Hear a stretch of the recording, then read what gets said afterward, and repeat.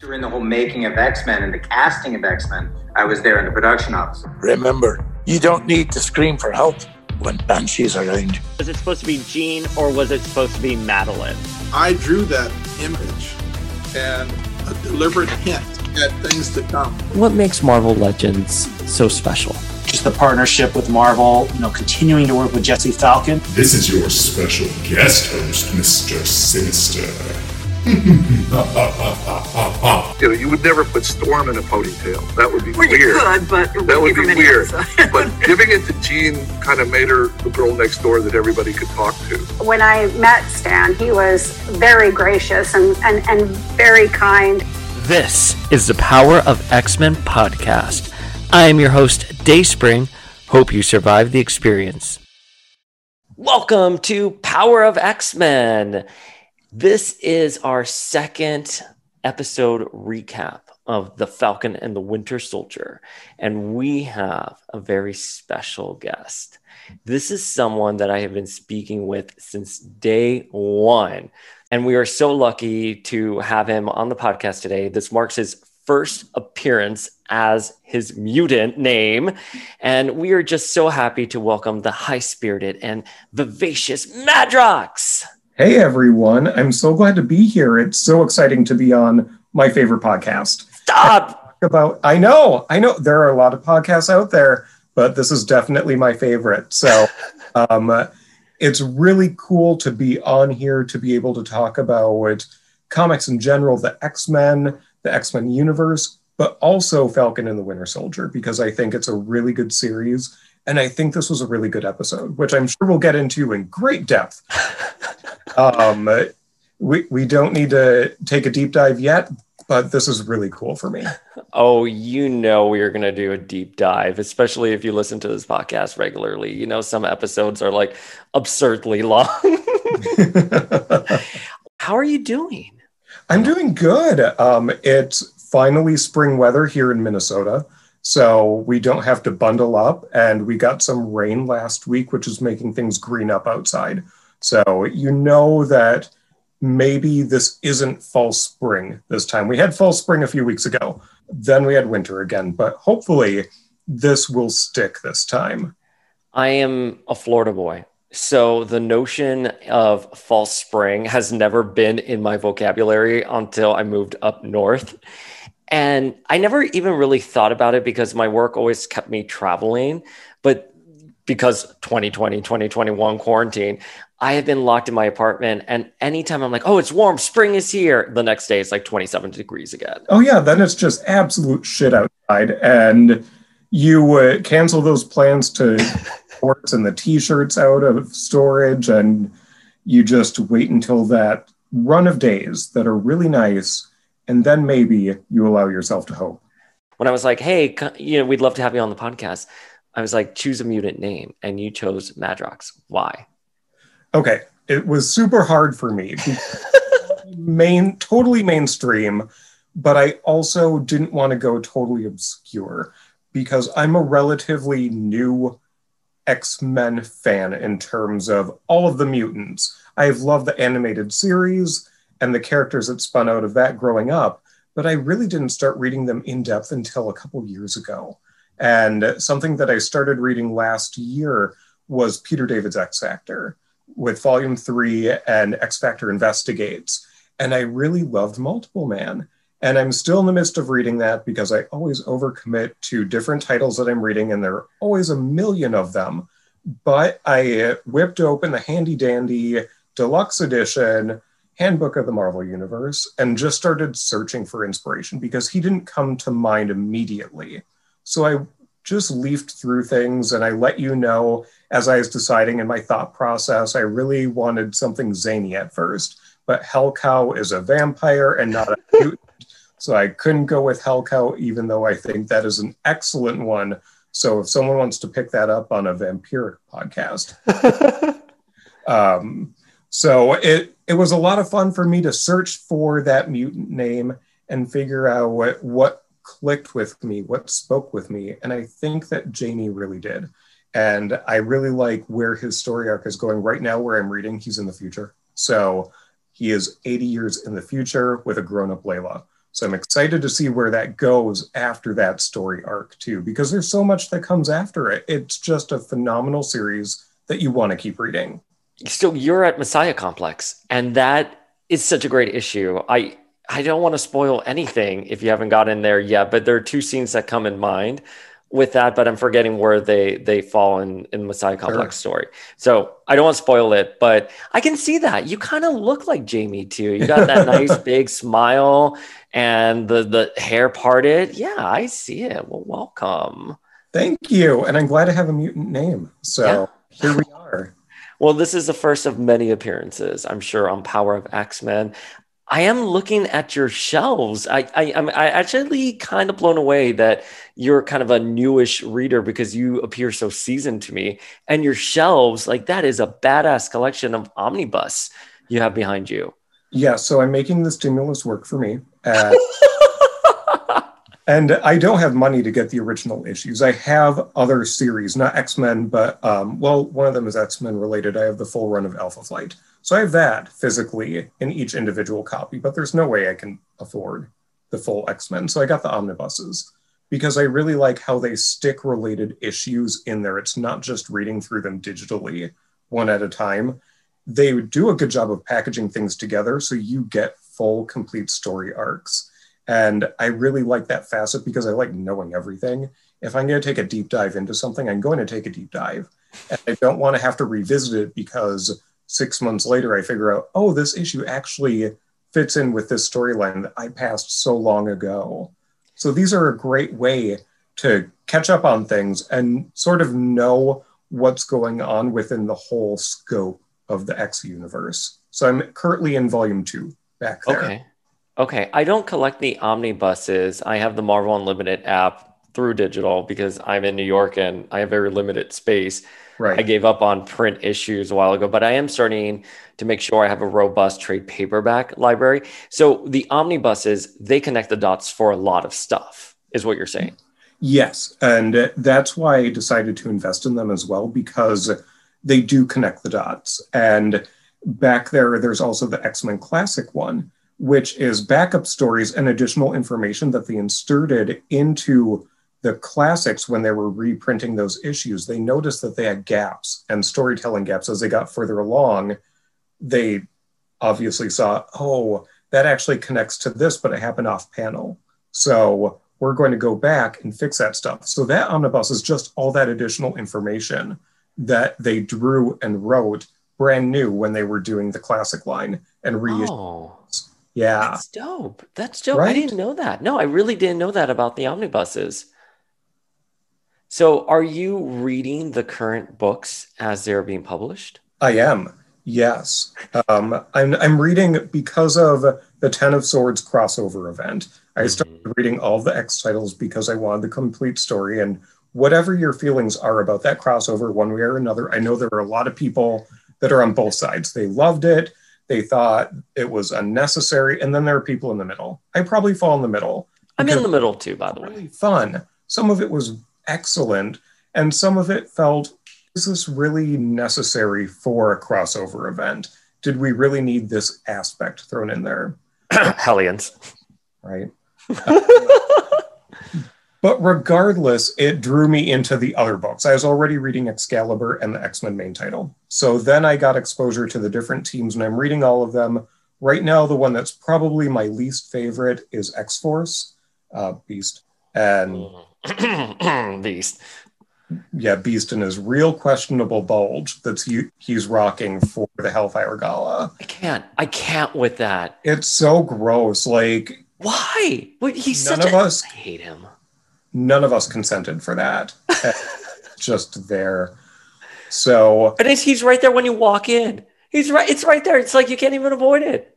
He's probably checking your ID with a flashlight and flashing it up as he's doing it to highlight it. I'm indifferent to X-Force. I think Beast, you know how I feel about Beast. I fucking hate him. I roll. But I'm enjoying the books overall. Ten of Swords, again, I'm somewhat in the middle. I love Hellions. I think Hellions is a great book. it was shoehorned into that crossover. But I was just on vacation with my cousin, and some friends joined for the afternoon, and one of them is a huge X-Men fan.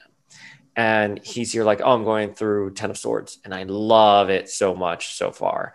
And I'm like, okay, I get it. You know, if you're a meticulous like nerd, you know, you're going to be looking at things hypercritically as we do. But then Marvel has to appease those casual readers who kind of come in and they want to cross over, and they don't have what we have, which is that crossover fatigue, or, oh, they're trying to insert a book here so they can, you know, make more money or whatever. Like, they're not as cynical as we are. I agree. I really got into modern comics and reading the new titles back in, I think it was summer of 2015, where it was, what was the crossover event? It was God, Emperor Doom. It's Secret Wars. Secret Wars. Yeah, Secret Wars. There we go. Thank you for that. So I know what we're talking about sometimes. Secret Wars. Yeah. And that was my first big exposure. I'd started reading individual titles that spring, late springish, and then I saw this crossover event, and I thought, this is going to be so cool. I can read all these different limited series, and most of them were just not great. But the great thing about crossover events is that you get exposure to so many different artists and authors. So you get to understand what you like and what you don't like as a new fan due to crossover events, and it is baptism by fire. But you get those people that you start being attached to, and you think, this is my niche within comics. I want to follow this writer as they're going through things, or this artist, not my style. I don't know if I necessarily jive with what they're doing. Well, you started during Secret Wars. I mean, that's literally being thrown into a very convoluted story. I mean, even seasoned readers such as myself, when it was pubbing, it was kind of hard to follow along on sort of the world building that Hickman was doing, because of course, as everyone knows, Hickman loves to do his world building. I'm curious though, which character did you attach yourself to, or which writer and artist did you attach yourself to once you were going through that crossover? I really like the storytelling with the Fantastic Four, and then they put them on ice. You know, they locked them away for a few years. Those pesky Fox Wright movie deals. I know, and that was in the middle of that mess. Mm-hmm. So they decided, well, anything that's really attached to Fox right now, you're going away for a while. Yeah. And they did, and because I think that was around the time that the newest Fantastic Four movie was coming out, so they didn't want to give them exposure for that. Around that time, I think it tied in with like one issue or something like that, was Howard the Duck by Chip Zdarsky. I love Chip's humor and his writing. So it was really fun for me to find that and then build out from there and see what he was attached to and explore that.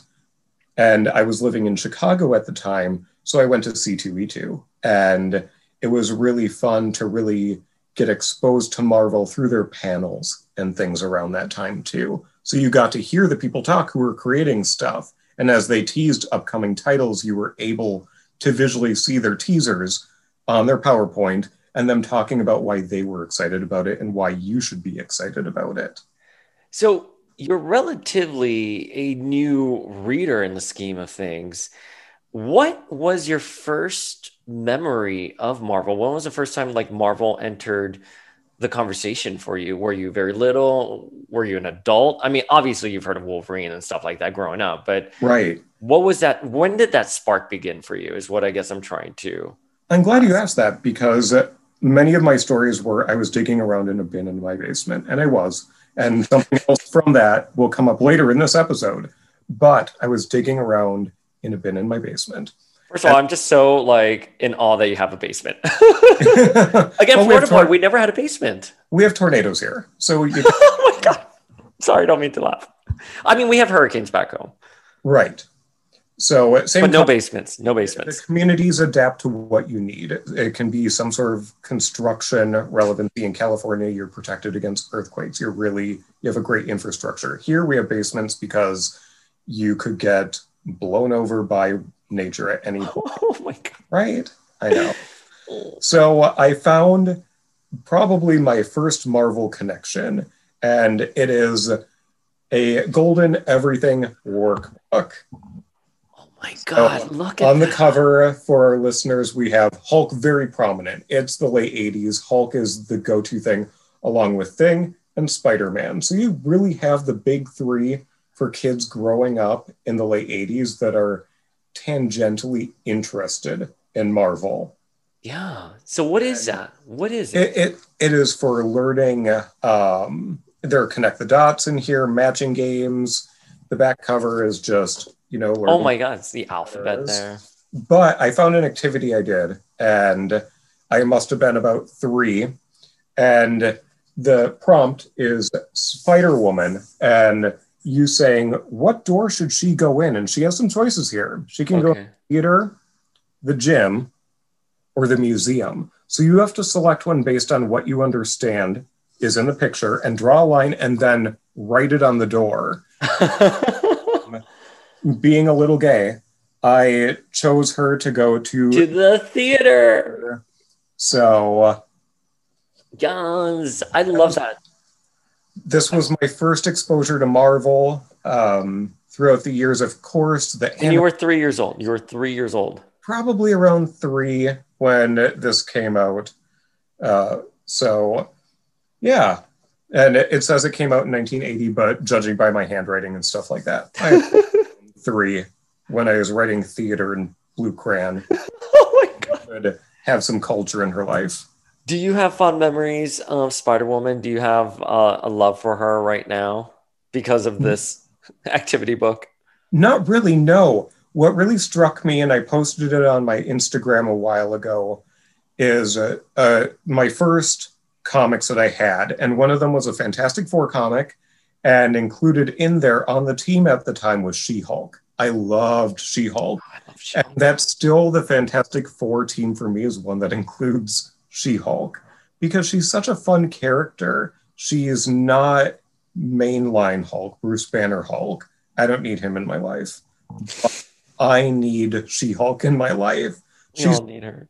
She's strong. She's smart. She's witty. She rates the West Coast Avengers with Wasp in terms of how attractive all the dudes are. So that was a running theme, and there's a really funny tweet about that as well. She is who I attach to in terms of a female superhero, and I think I made a good choice in terms of that. I too loved She-Hulk growing up. I had the Toy Biz figure that was released in that limited Hulk wave. I had a card of hers. I'm not remembering from what series it was, but I remember just being so enamored by her, spiritually enamored. And have you read the Charles Soule She-Hulk? I have not, no. You will love it. You will absolutely love it. It is worth your time. And I think it's only like 12 issues. Oh, that's not bad at all. No, it's a really good series. You should check it out. So who is your favorite Marvel character? And I'll ask you who's your favorite X-Men as well. We'll get to that. I think Hercules is my favorite. And he's right there behind you. He's right here behind me. So he's a character with flaws. And I think that when you're a god or a demigod, it's very easy for people to write you as perfect and you have no cause to ever fail. But he does. And it's a slow recognition through the years, especially in the modern series, of him recognizing his weaknesses and accommodating them and figuring out how to work around those. Plus, there's a good deal of humor whenever he's involved. So even in the Thor series, when he would come up in the 80s in his own limited series, there's a good deal of humor injected there, where he thinks very highly of himself, and he's always taken down a peg. So, plus he is a muscle man, and he's down for anything with anyone. So what's not to love about Hercules? Did you read him in Dazzler's Extreme X-Men, his alt world with Wolverine? Yes, I did. Just recently read that. And I'm a fan of basically everything where he's popped up. And I can't say that about many superheroes, because there are some superheroes, it may depend on the writer or the time in which it's published, but some of them just don't speak to you. They can be someone you really like, but then you hit a rough patch with them. Oh, yeah. I mean... So I've had a perfect relationship with Hercules. Had a perfect relationship with many other superheroes. And I'm interested to see what happens with him in the current Guardians of the Galaxy comics, where he is. Because he's not big, beefy Hercules, but he's still Hercules. So I'm interested to see how they're going to utilize him moving forward, because there's a lot to work with there, but there's also a lot of baggage that can potentially come with a character like him, who's been around since the 60s. Dude, and now that I'm thinking about it, you kind of look like Hercules as well, with like the light eyes, the smile, and the hair. So, wait. Is not the musculature. But... Well, we haven't met each other IRL, but I'm looking behind you. That's a DK guide to the X-Men, right? Yes, I found this used on clearance. I had that back in or something. 2000s. Yes, and it is so funny to read it right now, because I think it stops at X2. So there are just some bad things in there in terms of like cringe, or like, you don't know where this series is going. You do not see X3 on the horizon over there. No one saw X3 on the horizon. No. Not even Brett Ratner. No. He didn't even read that script that he shot. Yeah, that's just wild. So wait, let's think of X-Men. Who is your favorite X-Man then?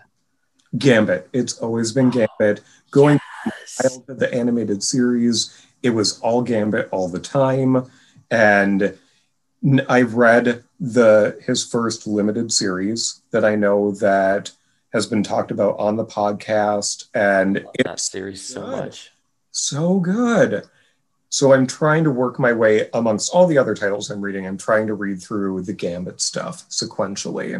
Okay. And the story with Rogue and how it all ties together. So I have everything ready to go for it. I just need to remember that I should throw in those issues into the mix. I reread that Gambit mini, that first Gambit mini, like probably every 6 months. I acknowledge the flaws with it, but I think it's so atmospheric. The art is beautiful. I think we got a very atypical superhero origin for the time. And when I read it, when I was a little Dayspring, I had never been to New Orleans, and I had never encountered a hero like Gambit before. So it just hit me at the right time. But Gambit, and I say this quite a few times, he's a character who is style over substance. And I'm totally fine to have a character who is very stylized in his appearance and in his vocabulary and his stories. Yes, absolutely. It's someone you can have fun with. You can fan and have fun, and you don't feel weighed down by being a fan of Gambit. There are cringe things that happened in his history where you're reading it, and right now it seems that's a little creepy. I don't know if that would fly in today's editorial world, but back then it did, and you have to live with your characters as they're written. We can't go back and remove things like that. It's part of the character's development. And a great thing that I think happens once in a while is that they are able to take a storyline or an arc and look back at something like that and admit that it was bad. It was not, especially 30 years on, hey, this doesn't look great anymore. And you can work with the character in world to acknowledge that, accept that, and make amends. So maybe we'll see something like that for Gambit at some point in time. Yeah, and as we're going to discuss with this episode of The Falcon and the Winter Soldier, you do need to confront tough conversations, and they need to happen in order so you can evolve the conversation. But wait, I don't want to get ahead of ourselves here because we can just dive right in. I have so many feels. But so you're going back, you're reading all of these different books, I'm curious, which writer is really resonating with you right now? I really like Claremont. And I'm in the middle of the Claremont run. I think he set up so many things that we still draw upon today. There is barely an X issue that touches on something that didn't originate from that creative period. Mm-hmm. So it's so important and intrinsic in terms of reading for me to start there, because I like context. That's my number one strength. If you're going to do a strengths finder, my number one strength is context. So I need to know where things came from. And for modern X-Men stuff, it really is Claremont. Yeah. And seeing how things developed organically over time, that it wasn't just something that they put out and they said, this is the best thing ever. A great example, I think, is Days of Future Past. Because when you go back and read it, because we had the movie and I read it then, and you're really surprised at how short it is. You think this epic, and it's going to be 300 pages of comics that you need to ingest, and it's not. No. It's so important in retrospect and in terms of storytelling that I don't know if they planned for that when they were writing it.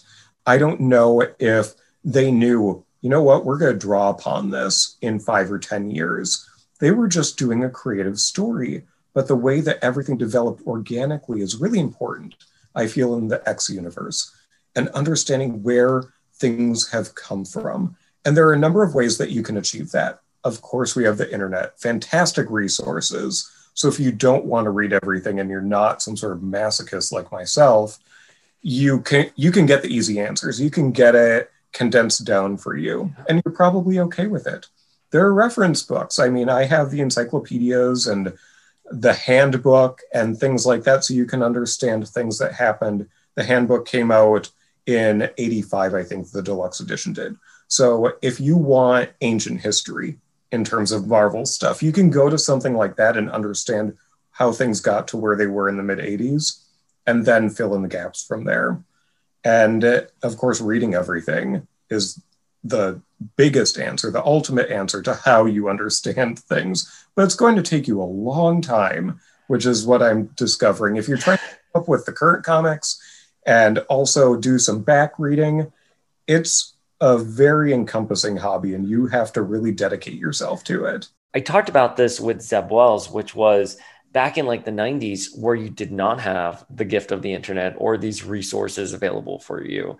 You could pick up one of those handbooks, sure, but most of the times you were going to your local comic book store and you're picking up an issue that's probably midway through an arc and you don't know what happened before. And you're just going to read it and you're going to pray that next time you come to the comic book store, the next issue will be there. And it made sourcing that material for yourself very precious. It stays with you. And it sparked a curiosity. And yeah, I mean, I think the internet right now is like such a great resource to go through things, and it connects the dots on a lot of stuff, because I go back and I read stories and I'm like, oh, that's what happened, or that's how this happened, because I didn't get a chance to fully read the entire saga. I had the DK book, or I read something on Wikipedia, but actually seeing it executed and seeing that chemistry between the characters, it's magic, you know? Is. And the Asgardian Wars, which is our book club for April 11th. It's somewhere there. Yeah, I have mine somewhere here too. Seeing those scenes, have you read it? Yes, I have. Okay, seeing those scenes between Rachel and Cyclops, oh my God. You know what I mean? You can read about it, you can see the images, but it's actually seeing her at the end, like latching onto his arm and them walking together with Maddie pregnant. It's really fun. So I'm glad you're a masochist. Yes, and even speaking about Asgardian Wars, the underlying tension you feel as you're reading through that and what she's feeling, you can't get that from a summary.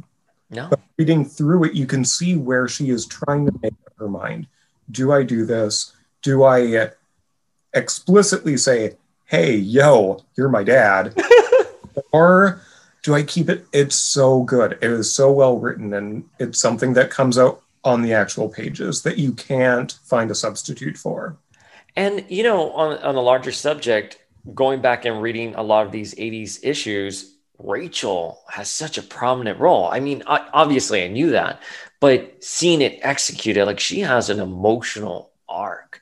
And even in Days of Future Present, I believe it is, when she manifests the Phoenix and Jean sees it and Jean confronts her about it. You know, of course I've seen that scene before. Of course I've read about it, but actually seeing it play out, you're like, holy shit, Jean is awful in this. But at the same time, you kind of empathize because Jean's immediate reaction, which I had never seen before, was, how can you be my daughter? We are the same age.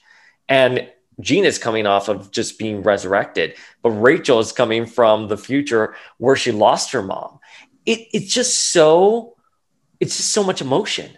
And I think you do miss out on that if you're just reading these summaries or if you're just doing the guides, you know, to sum up what we've been talking about.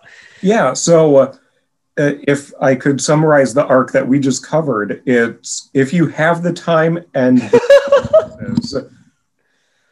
take a deep dive, read however you can. You can read it on Marvel Unlimited.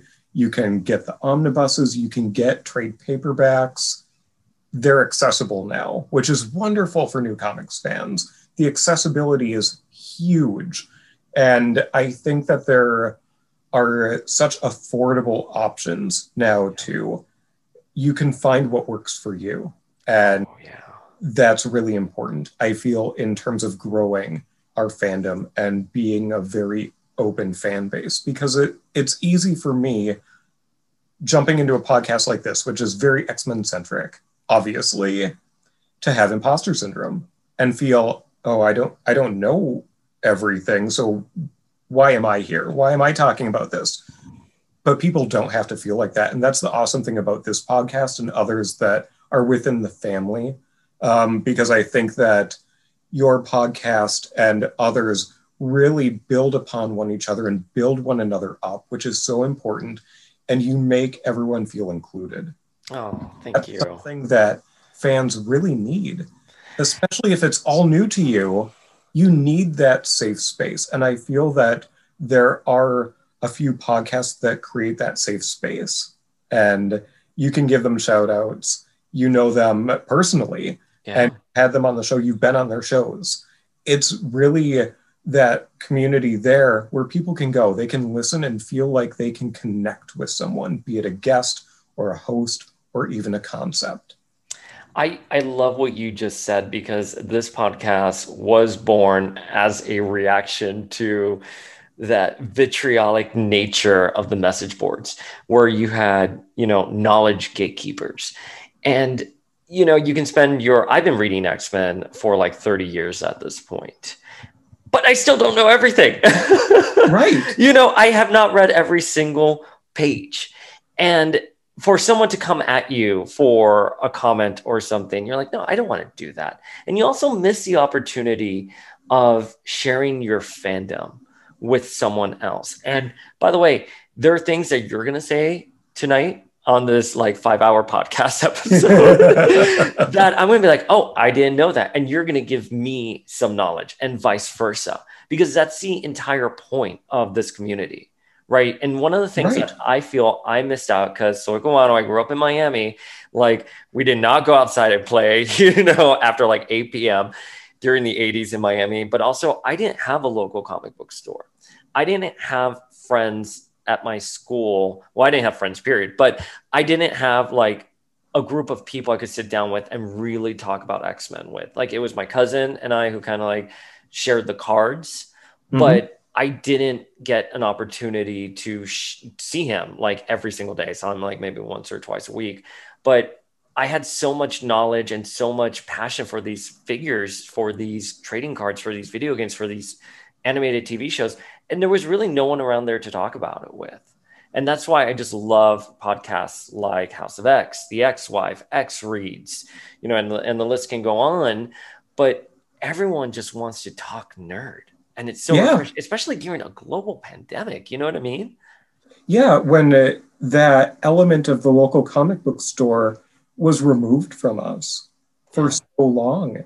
And comics were paused. We weren't getting new stuff. So we read the old stuff and then we had thoughts about it. And then we couldn't roll in to our local store and vent about it to some poor employee who probably has heard it a dozen times before, but they're as enthusiastic about it as you are because they're working there. They're in that environment. They live for that. And then you find your people, your tribe to really talk to and reflect on what you're reading. So yeah, podcasts are really filling that void right now. And I think it's a new mechanism for us too that will carry over. It's not a COVID exclusive thing. It's something where we have found a need for it, no matter where you are, because there are people who are in the same situation you were in when you were growing up, where they don't have people to talk to about it, or they have thoughts, but they want to hear someone else's thoughts. And podcasts are there for them now. They don't need to be in that vacuum. They can at least feel that there is a voice, and then they can interact online. So they can listen to the podcast, and then they can chat with you on Instagram, and then they can find other people who agree with their comments, and they can talk back and forth. It's a really fantastic thing that we have going on in the past year. Why don't you have your own podcast? I'm listening to you talk right now, and I'm just like in awe. Like, we're gonna get you a spinoff.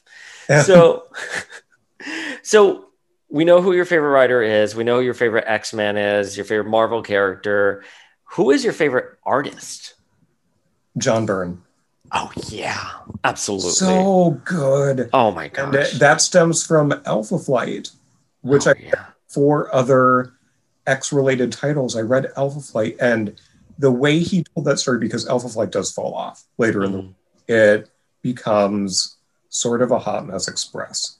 But when Byrne was doing the art and doing the scripting, it was such a tight, good story. And I forget how many issues. I think it's 22, the first 22 issues or something. The Byrne era, where he got to play in that sandbox. And it was just so great. And then to see him doing art in X-Men and getting to really experience that joy I had with Alpha Flight, but now with a new cast of characters, it's so cool. It's the best of both worlds for me. And some of his character renditions are just the benchmark for the characters. It's who you think of. It's the outfit you think of when you think of a certain character. So especially with the early 80s, late 70s, early 80s, when you think of an X-Man, you're thinking of how Byrne visualized it and how it came out on the page. I'm sorry, I'm so mesmerized by how you're talking. Listeners, this is a backdoor pilot for Madrox. Like, I just want to put it out there. Yeah, no, I love Byrne very much. I think his art just has a presence on the page. I haven't read those first issues of Alpha Flight, though. I want to go back. Good. There's so much that happens there, especially behind the scenes. Yes, and it's written so well, and I really like 80s dramas. I got addicted to watching DVDs of Dallas in college, and now I'm working my way through Dynasty. So you have that soapiness in some of the storylines where it is drawing you in, and you need to read that next issue to figure out what's going on with these characters. What's going to happen with North Star in the next issue? Yeah. So it's such a tightly written story, and you can tell that he sat down and plotted it. Sort of like the current X books are plotted. They know where they're going. You have no idea. Yeah. No idea if we are just at a waypoint right now, if this is a one-off story that they have stuck in because they need to play for time for another series to catch up.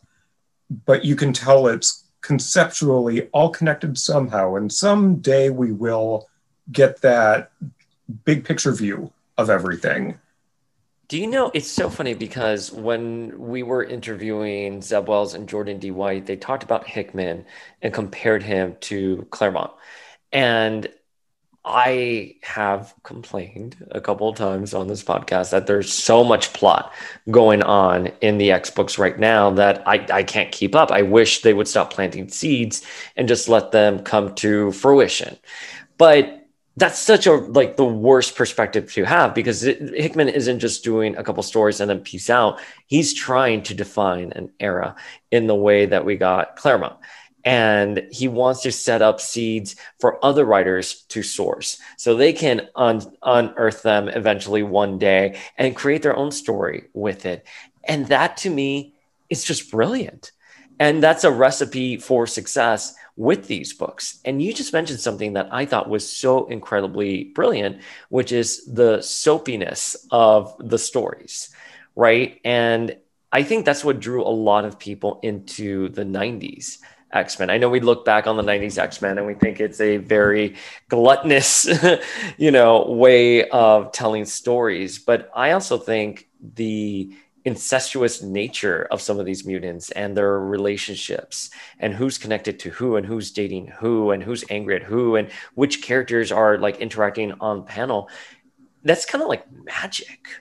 You know what I mean? For the reader. It is. And that allows you to really go on a journey with whoever your favorite character is, because if they're not featured in this issue, they're going to come back the next. So if this is not a Cyclops issue, he's going to get his due in 1 or 2 issues. You'll get to catch up with his storyline, and then you switch to another one. So it really makes you a well-rounded fan, and it helps you be knowledgeable about everything that's going on. It's not a solo title. This is a group title. You know what you're signing up for if you're reading X-Men. You're not reading the solo series to figure out, hey, this is not just Cyclops' story. This is everyone's story. You know what I've recently rediscovered since this podcast started was when I go back and reread some issues, it'll be like Uncanny X-Men, 333, and then 334 has nothing to do with that story. And I'm not saying those specific issues. I'm just pulling out numbers out of my head. Right. Yes. But I'm just like, oh my God, like, where does this story end? And you have to go back and then, oh no, it ends in Wolverine number 83. So right. And you're like, what the shit is this? That would not happen in today's world. No. But that was part of the magic. And that was part of, that curiosity and going out and searching for that story. Or maybe that story never came to an end in your head and it's still open and it's super magical. It's happened with a couple of stories, and then I've read the ending to them. I was like, oh, it was better in my memory. Womp womp. Right. And that's the cool thing about the current X-Men Legends that they're putting out, is that they are able to revisit those loose ends and tie some of them up. I love X-Men Legends. It was so interesting for me as a new X-fan to read that first issue, and to then I work my way back and I'm like, why was this a thing? And then you figure out why it was a thing. And they actually do a really good job explaining it within that book as well. So if you are a new fan and you think, this is sort of cool, I want to read this, you're not left totally in the dark either. They're able to just throw in a few boxes within that issue of X-Men Legends so you know what's going on. You get contextually, why is this sort of an issue? And then you can always dig into it. But you don't need to understand the storyline that's happening. So which book or which series would you recommend to a new reader that would be kind of like a gateway drug into the X-Men? Sure. I have a suggestion, and then I'm going to throw it back to you to help me with an answer. So Giant Size 1 is where the era really begins. You don't need to read the 60s X-Men. You really don't. You can if you want to, but you don't need to. But I really like the team that comes along in Giant Size 1, and they roll forward with that. It's an easy starting point. But there are X-Men for every sort of fan. Let me think. If you're looking for a detective story or a mystery, you're going to go with X Factor Volume 3, because it's sort of noir and you get sucked in, and it's long arcing storylines. You have to really commit yourself, because some of these things last for 20, 30 issues, and it comes up again and you sort of reference back to something.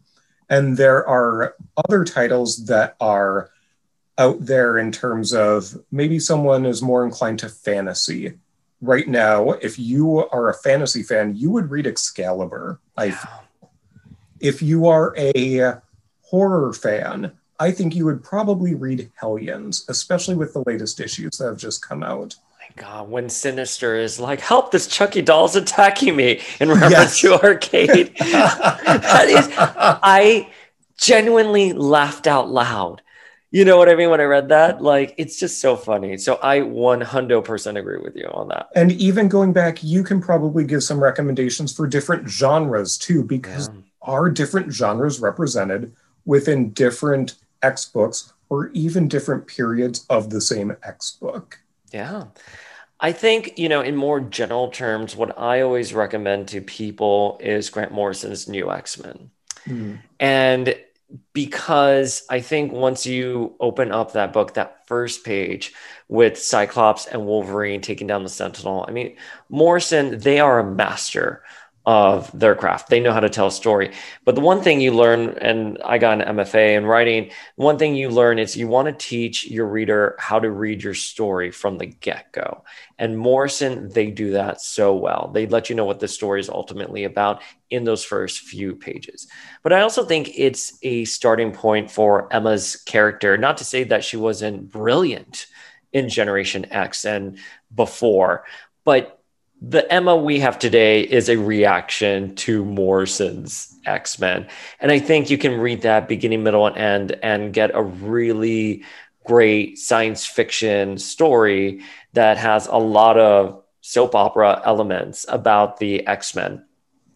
I don't want to recommend this because I absolutely hate the writer, but I think Whedon's Astonishing Run is a really great, more mainstream starting point, because you have Kitty who kind of like comes in and she's a vehicle in which the readers can empathize and see the mutants for. But I'm always perplexed when Marvel says, oh, we're creating this crossover so new readers can kind of like hop on. I think they did that with AVX, for example.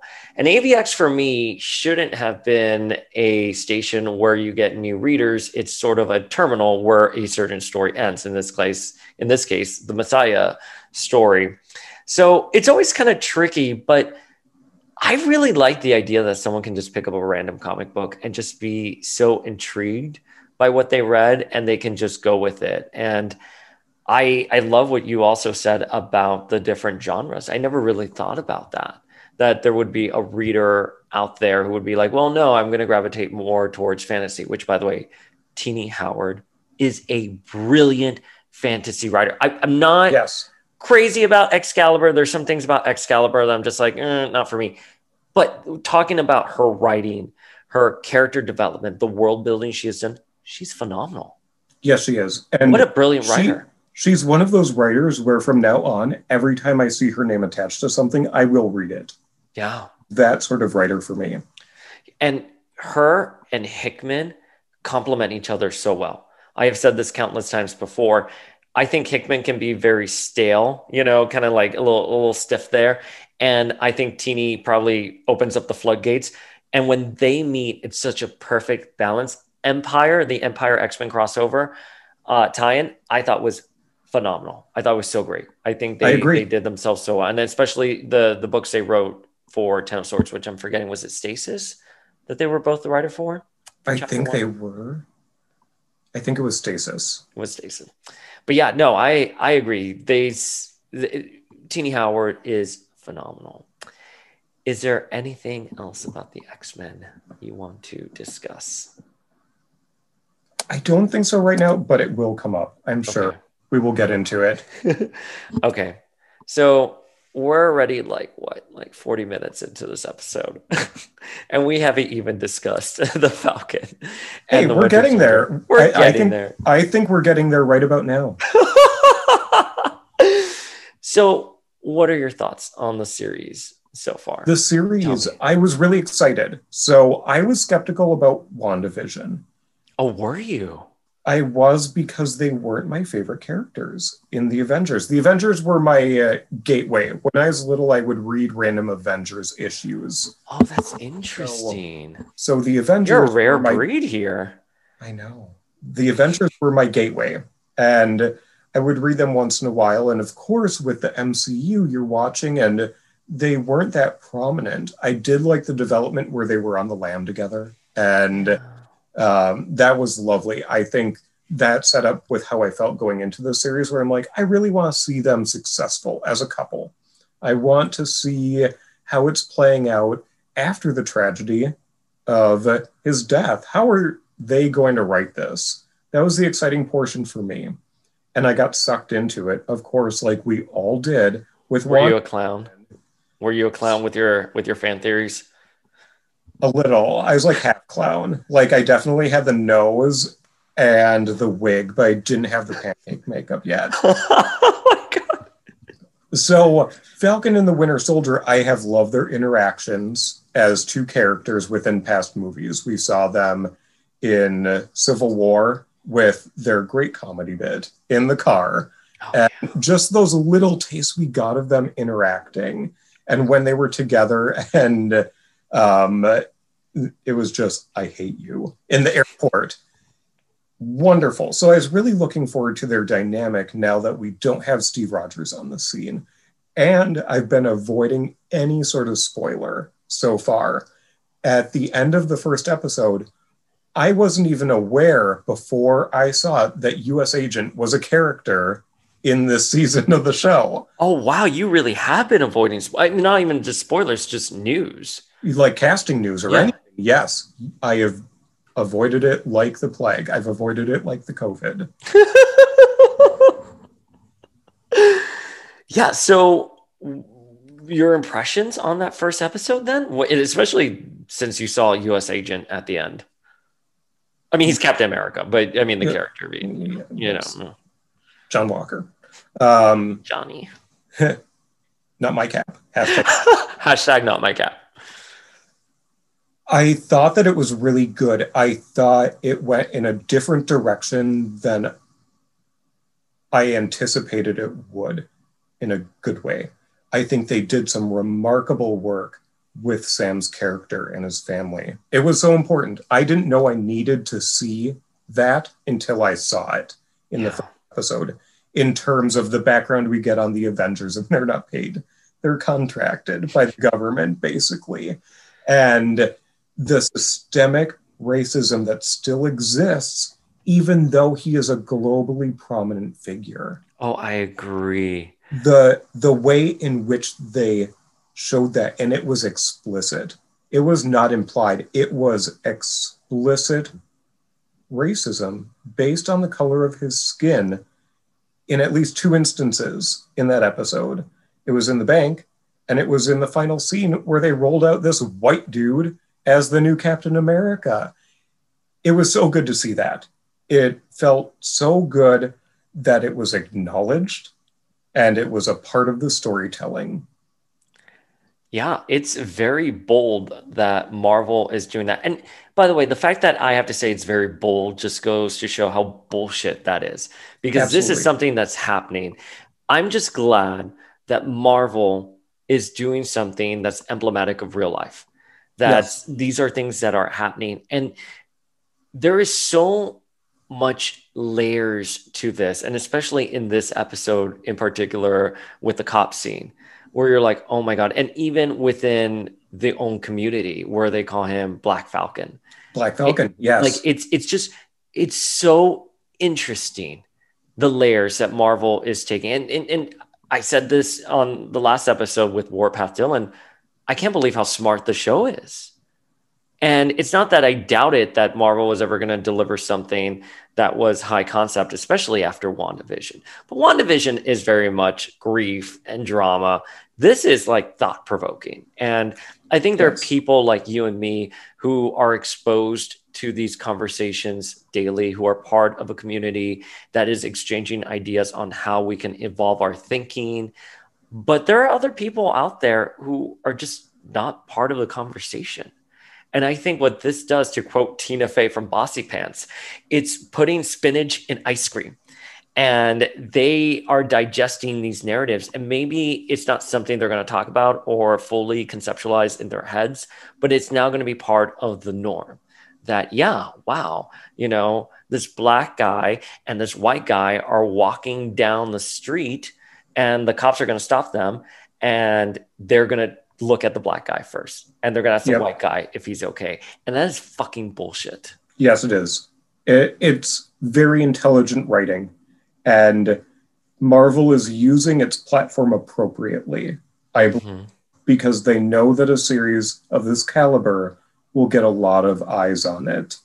And if you suck them in with one episode, they're not likely to drop it.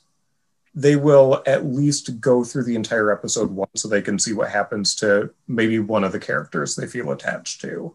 And this is a limited series as well. It's not going to go on forever. I think how many episodes? 6 episodes. Six. So this is even shorter than WandaVision. So the episodes are longer. True. So they know they have the opportunity and the platform. And like you, I am so happy they're utilizing it to the extent they are and as they should. The only thing that I'm kind of like, I was thinking about this on the car drive back from the mountains. It's like, so this series is going to basically be the same as WandaVision, which is her journey to becoming a Scarlet Witch. And I'm not saying, I said this before and I kind of got like some angry counterpoints. You can skip WandaVision. I don't mean like you can skip it because it's a bad show or anything. It's a great, wonderful show. But at the end, she comes out Scarlet Witch and she moves away from it. And that's kind of like its own story she'll pick up in Doctor Strange. My fear is that for this is, Falcon's journey to becoming Captain America, and it's going to end there. And then we'll just pick up with him being Captain America. So you can just draw the line from Endgame here, and it could be a skippable show. I get it. I understand why something like that happens. I was just hoping that bigger things would happen. And it's not that I want to be a clown. It's just Kevin Feige really did position WandaVision as like the first chapter of a multiverse saga. So then you see Quicksilver from the Fox X-Men and you think, oh my God, Evan Peters is most certainly going to be Peter Maximoff. Right, it makes sense. He's here. Yeah, he's here. So you think that's going to happen and it doesn't. So you're like, oh, I'm a little disappointed here. But I understand now. I follow, I don't know if you watch her, Grace Randolph from Beyond the Trailer. She made the really valid point that they still need those films to bring in the $1 billion. So the TV shows are going to be good. They're going to have quality, but the bigger stuff has to happen in movies. Right. And that's fine. That's fine. I get that. Now that I kind of have cycled through that, I'm okay if these shows are more of a character study and they're going to highlight causes like systemic racism or in WandaVision's case, complicated grief. Yes. And mental health. And we have to remember this is the first slate of Marvel shows. Oh, yeah. So I think that they needed to see what they could do before they invest more storytelling capital into it, because they're not pulling punches when it comes to budget, obviously, with the visual effects. And they are giving the creators carte blanche. But the storytelling capital, I think, will come with that second round of shows we're going to get after these. And it's similar to The Mandalorian in the Star Wars universe, where the first season of The Mandalorian, they saw how incredibly successful it was. And then with the investor call that Disney had this past fall, they've really blown things up. Like they are spinning things off of Mandalorian now, giving that a greater platform for storytelling within that universe. I think we're going to get that with Marvel after WandaVision, Falcon and the Winter Soldier, and Loki. After they see how these do, I think we will get to that point where they see, yes, blockbuster movies are so important, so you can spend that money on these shows. But also, you can start saying, no, this is important. You actually need to see this to understand what's going to happen in the next step, be that another show or another movie. Yeah, first of all, I 100% agree with everything you said. The thing about Mandalorian, though, and I think why the bar was so unfairly high for WandaVision, is you did have your Baby Yoda and Luke Skywalker moment. Yes. And I don't know if it was just because of all the leaks with WandaVision that maybe, Evan Peters was supposed to be that Baby Yoda moment. Maybe the twins were, but right. When you're watching Mandalorian and in that first episode and you see Baby Yoda, you're like, what? And similarly with the end of the second season with Luke coming in. I mean, I was spoiled with it because of the feeds, and it took me a while to get to that episode. In fairness, I was able to avoid it for like 3 weeks. It just took me forever to get there. But I genuinely, even knowing that was Luke, you're like, holy shit, this is the best scene ever. You know what I mean? Yeah, this is big. Feel this is big. What I'm watching right now, it matters. Yeah, and that's the only thing that with WandaVision, I wasn't like, this matters. Like, of course, she adopts the name Scarlet Witch, and she has her new costume. She rides off into, the mountains. But I missed that point where maybe Doctor Strange would have come in and said the magics are being abused. I know that's such an Avengers disassembled quote, but maybe that's something they're gonna put down the line. But going back to Falcon the Winter Soldier, I've been pleasantly surprised with it. I think this conversation is a little too deep because I want to ask you very vapid questions. Let's go through some vapid right now. We're gonna switch it up. So let's do some vapid questions. We're going to do the rundown of the episode. Everyone's getting everything from this episode.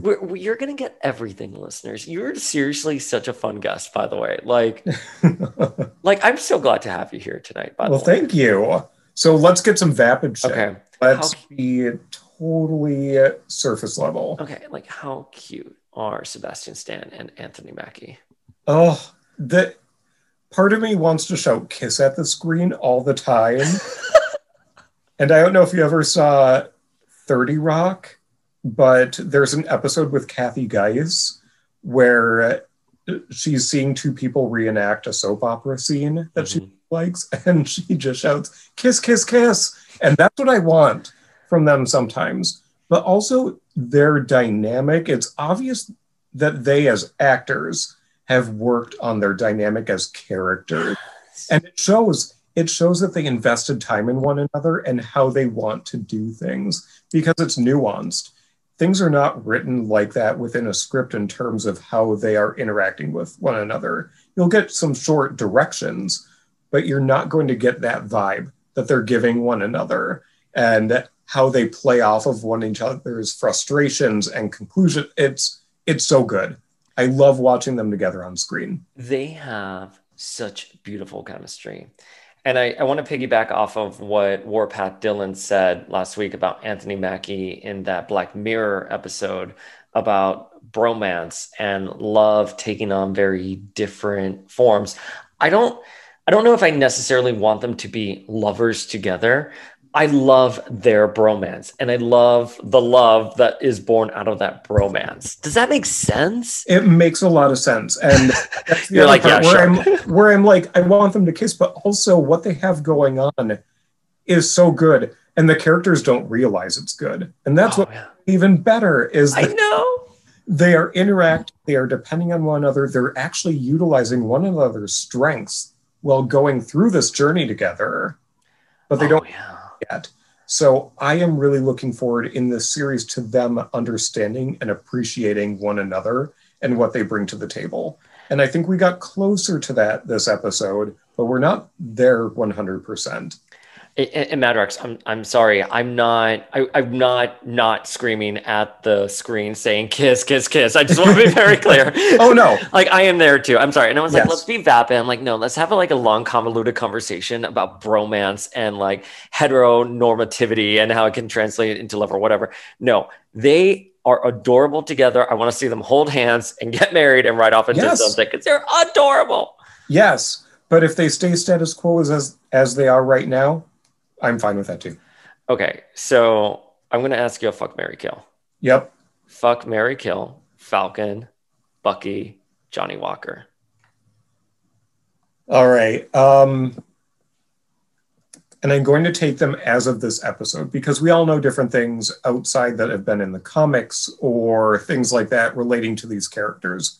I'm taking them as of this episode because I have some thoughts on John Walker. Yeah, I called him Johnny Walker because I'm an alcoholic, by the way. Whatever. You should sue them, by the way, within the Marvel Universe. But I would marry Falcon. What a guy. What a fantastic human being. Just all around great. He has the medical background from when he was on active duty. He's doing things great for his community, for his family. Sign me up. Okay. I'm ready to put a ring on it. Oh my God. Yes. So, Falcon, call me. Do you hear that, Anthony Mackie? Yes. I would fuck Bucky. Yeah. He's pretty. He's so pretty. He's so pretty. And I feel he would be a good lay. Yeah. I just feel he has experience. He's over 100 years old. Some techniques on you that you never even knew existed. I'm gagging right now. I love how thoughtful your answers are right now. Well, the next one is I just kill John Walker. We'll get into some reasons within the episode recap, but what a fucking tool. What a tool. But you know what the worst part is? Like, I would end up with someone like John Walker. I always gravitate towards assholes. Not that my husband's an asshole at all. No, not at all. But like, I've always like, I can just see myself falling for like that jerk who like mistreats you. And it's, you know, on the surface supposed to be the all-American, but is totally not. Oh man. I dated a lot of those before I ended with my husband, my husband is totally a Falcon. Oh, you know? And that makes me think that John Walker would be a good gay porn character. Oh my God. SeanCody.com. Yes. This episode's sponsored by.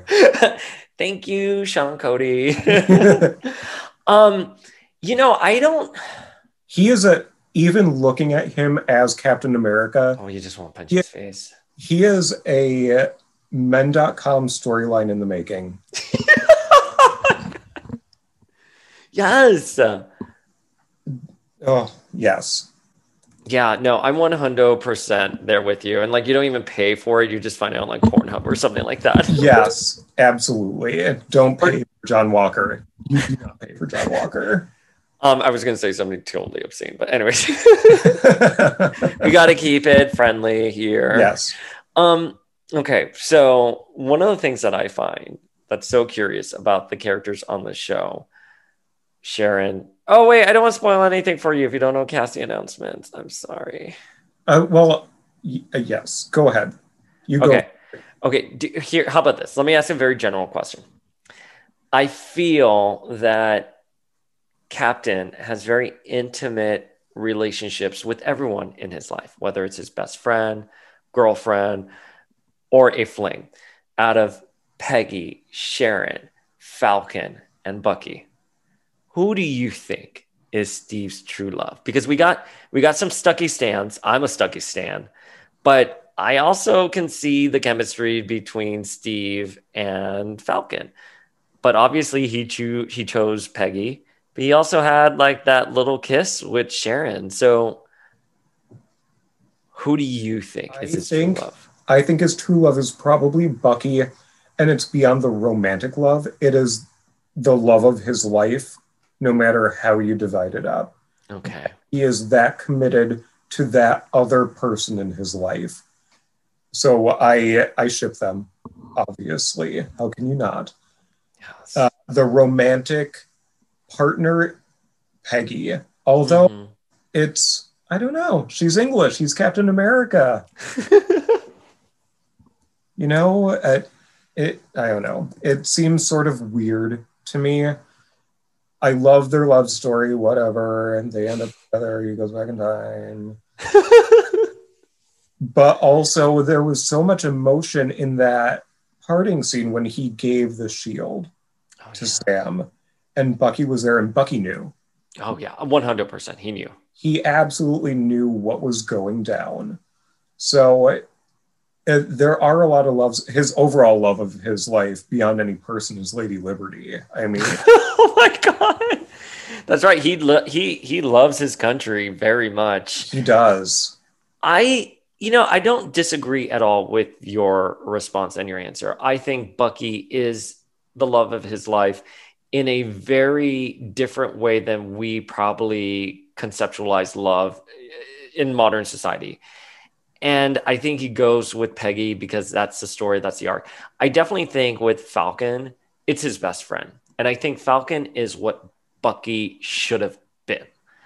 But, but Bucky is now the damaged boyfriend that he wants to fix. You know what I mean? And that's where they have their chemistry. And Peggy was the safe choice. And Sharon, I mean, I don't know. I don't dislike Sharon Carter at all. But I feel like that was kind of shoehorned in and didn't really go anywhere. Maybe it'll be tackled upon in this series. Who knows? Maybe. But and is something you brought up in terms of eras, in terms of how friends relate. One of my favorite books is Brideshead Revisited, which is by Evelyn Waugh. I don't know if you've ever read it. I haven't read it. And it's set in, let me think, it's in between World War I and World War II. And it's basically the story of a man who's reflecting on his life up till then. He's serving in World War II and he looks back on his life and he's in his 40s in World War II. And he had a really great friend in college. And at one point, he's talking with his friend's father's girlfriend or mistress, longtime mistress. They are on vacation in Italy. And the woman turns to him and she basically says that, oh, the English, it's so English and so Germanic for men who are developing in their late teens and early 20s to fall totally in love with another man and is their person. And then they grow out of it. But the concept was there that two young men in their formative years are probably closer with one another than they are with a girlfriend or something like that. And if you apply that time period to Cap and Bucky, they were growing up in the 1930s where this story is set, where that is sort of the understood sort of norm and how young men interacted probably from the late Victorian era up through the world being turned upside down in the late 30s and early 40s. Do you follow Geeky JP? Yes. I want to have drinks with you and Geeky JP and just be a fly on the wall there with that deep cut right there. No, I absolutely agree with you. And especially when you think of that era where gender and sex was completely a stereotype, right? The mentality that men are from Mars and women are from Venus. I mean, that came later on, but you understand what I'm trying to articulate here. You would have more in common with someone of your own age. And I think Bucky and Steve are absolutely that. Yes. They are each other's person. Want to roll it to Grey's Anatomy? They're each other's person. You just gave Stucky a whole new level and a reason for existing on Tumblr, the now defunct Tumblr. So do you think we're going to get any X-Men references in this? I would love it if we did. I don't know if we will. It depends on how the story rolls out in the remaining 4 episodes. And if there is a mutant reference, I think it would be a surprise one in an avenue we're not considering. And I am putting on a bit of clown makeup right now. I think it should be Listeners, he's painting his face. Yes, I'm painting my face right now. I am getting the pancake makeup warmed up in my hand so it goes easier. I think it's going to be Gambit in Louisiana. That is what I want because we know that Sam's family is there. It could be an incidental sort of encounter. We know that Gambit as a character has been kicked around forever in development hell in terms of the Fox movies. And it could be a way just to have a sort of backdoor character reference. And if you really want to roll it into what's going on in Europe, we know that sometimes he's gallivanting over in Europe because of everything that happens in that first Gambit mini. So there are multiple ways he can be applied, and it doesn't have to be overt. It's not one of those mutants that has to be in your face. This is a mutant. They are using their powers for something. It can be something super incidental with him as a character. I 100% agree with that. I would love to see a Remy reference in Louisiana. The reason why I asked that question is because Marvel does such a great job at surprising fans. And we were all thinking it was going to be WandaVision where the mutants are going to come. And, we got a little bit of a nod with Quicksilver's, outfit. Yep. We have Madripoor already in the credits here. And obviously that's a location that's very significant to the mutants. I'm curious if they're going to throw us another one. I think they will. Yeah, I think they'll do something. Or maybe even the Fantastic Four. It could be a Fantastic Four. Yep. We know that Fantastic Four is coming before any mutant-based movie. I think even before Deadpool 3.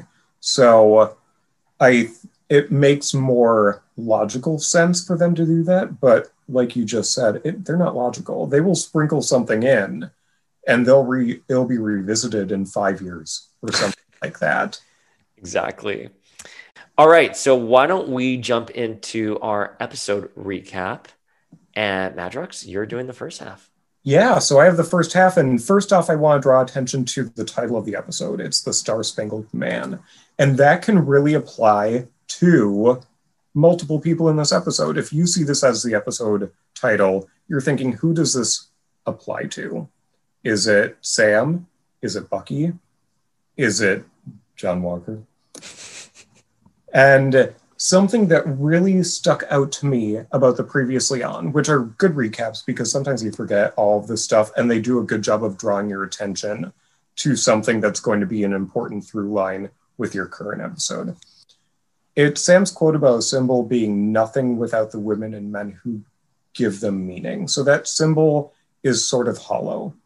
And I think that the way they edited that together with showing the reveal of John Walker as the new Captain America, I think it takes away a little bit of the legitimacy of that shield, because it's framing, well, a symbol needs someone to back it up, and there's this fool who just got rolled out by the government who is now the symbol. Yeah. And this is an interesting comics-related note. So I only had a few comics that I held on to and actually owned growing up. And one of them was Captain America and the Falcon 171, which I reread last night to prepare just to see what was going on in the episode. And one of the things is see the Falcon's dynamic new wings that's advertised on the cover. Oh, yeah. Cool, because, you see his wings in action in every episode. And I got to this quote that Iron Man is thinking about on page 27 of the comic. And it says, "This country can't afford to have a great symbol like Cap be destroyed." And I was blown away because there was so much talk about symbols and symbolism in the first episode. And then I read this comic that I've had for decades. It's the only Captain America comic that I owned, and it's talking about that symbol and how we can't afford to let Captain America in the comic, it's Steve Rogers Captain America, in the show it's the concept of Captain America, go away. It struck me out of the blue. And not only the concept, but a specific version of that concept. Yes. And the specific version the government is going for within the universe is a white man. So after that, we're opening up to a scene in a high school locker room, and John Walker is walking around like a creep and peels off a sticker from probably some poor freshman's locker and sees his initials are still there because he played football there. And I guess his current partner, I didn't catch her name. Did you catch her name? I think her name is Olivia Walker. All right. So Olivia rolls on in, and they're reflecting back and forth, and John is having a tough time grappling that he is Captain America and that people are expecting him to be Steve Rogers.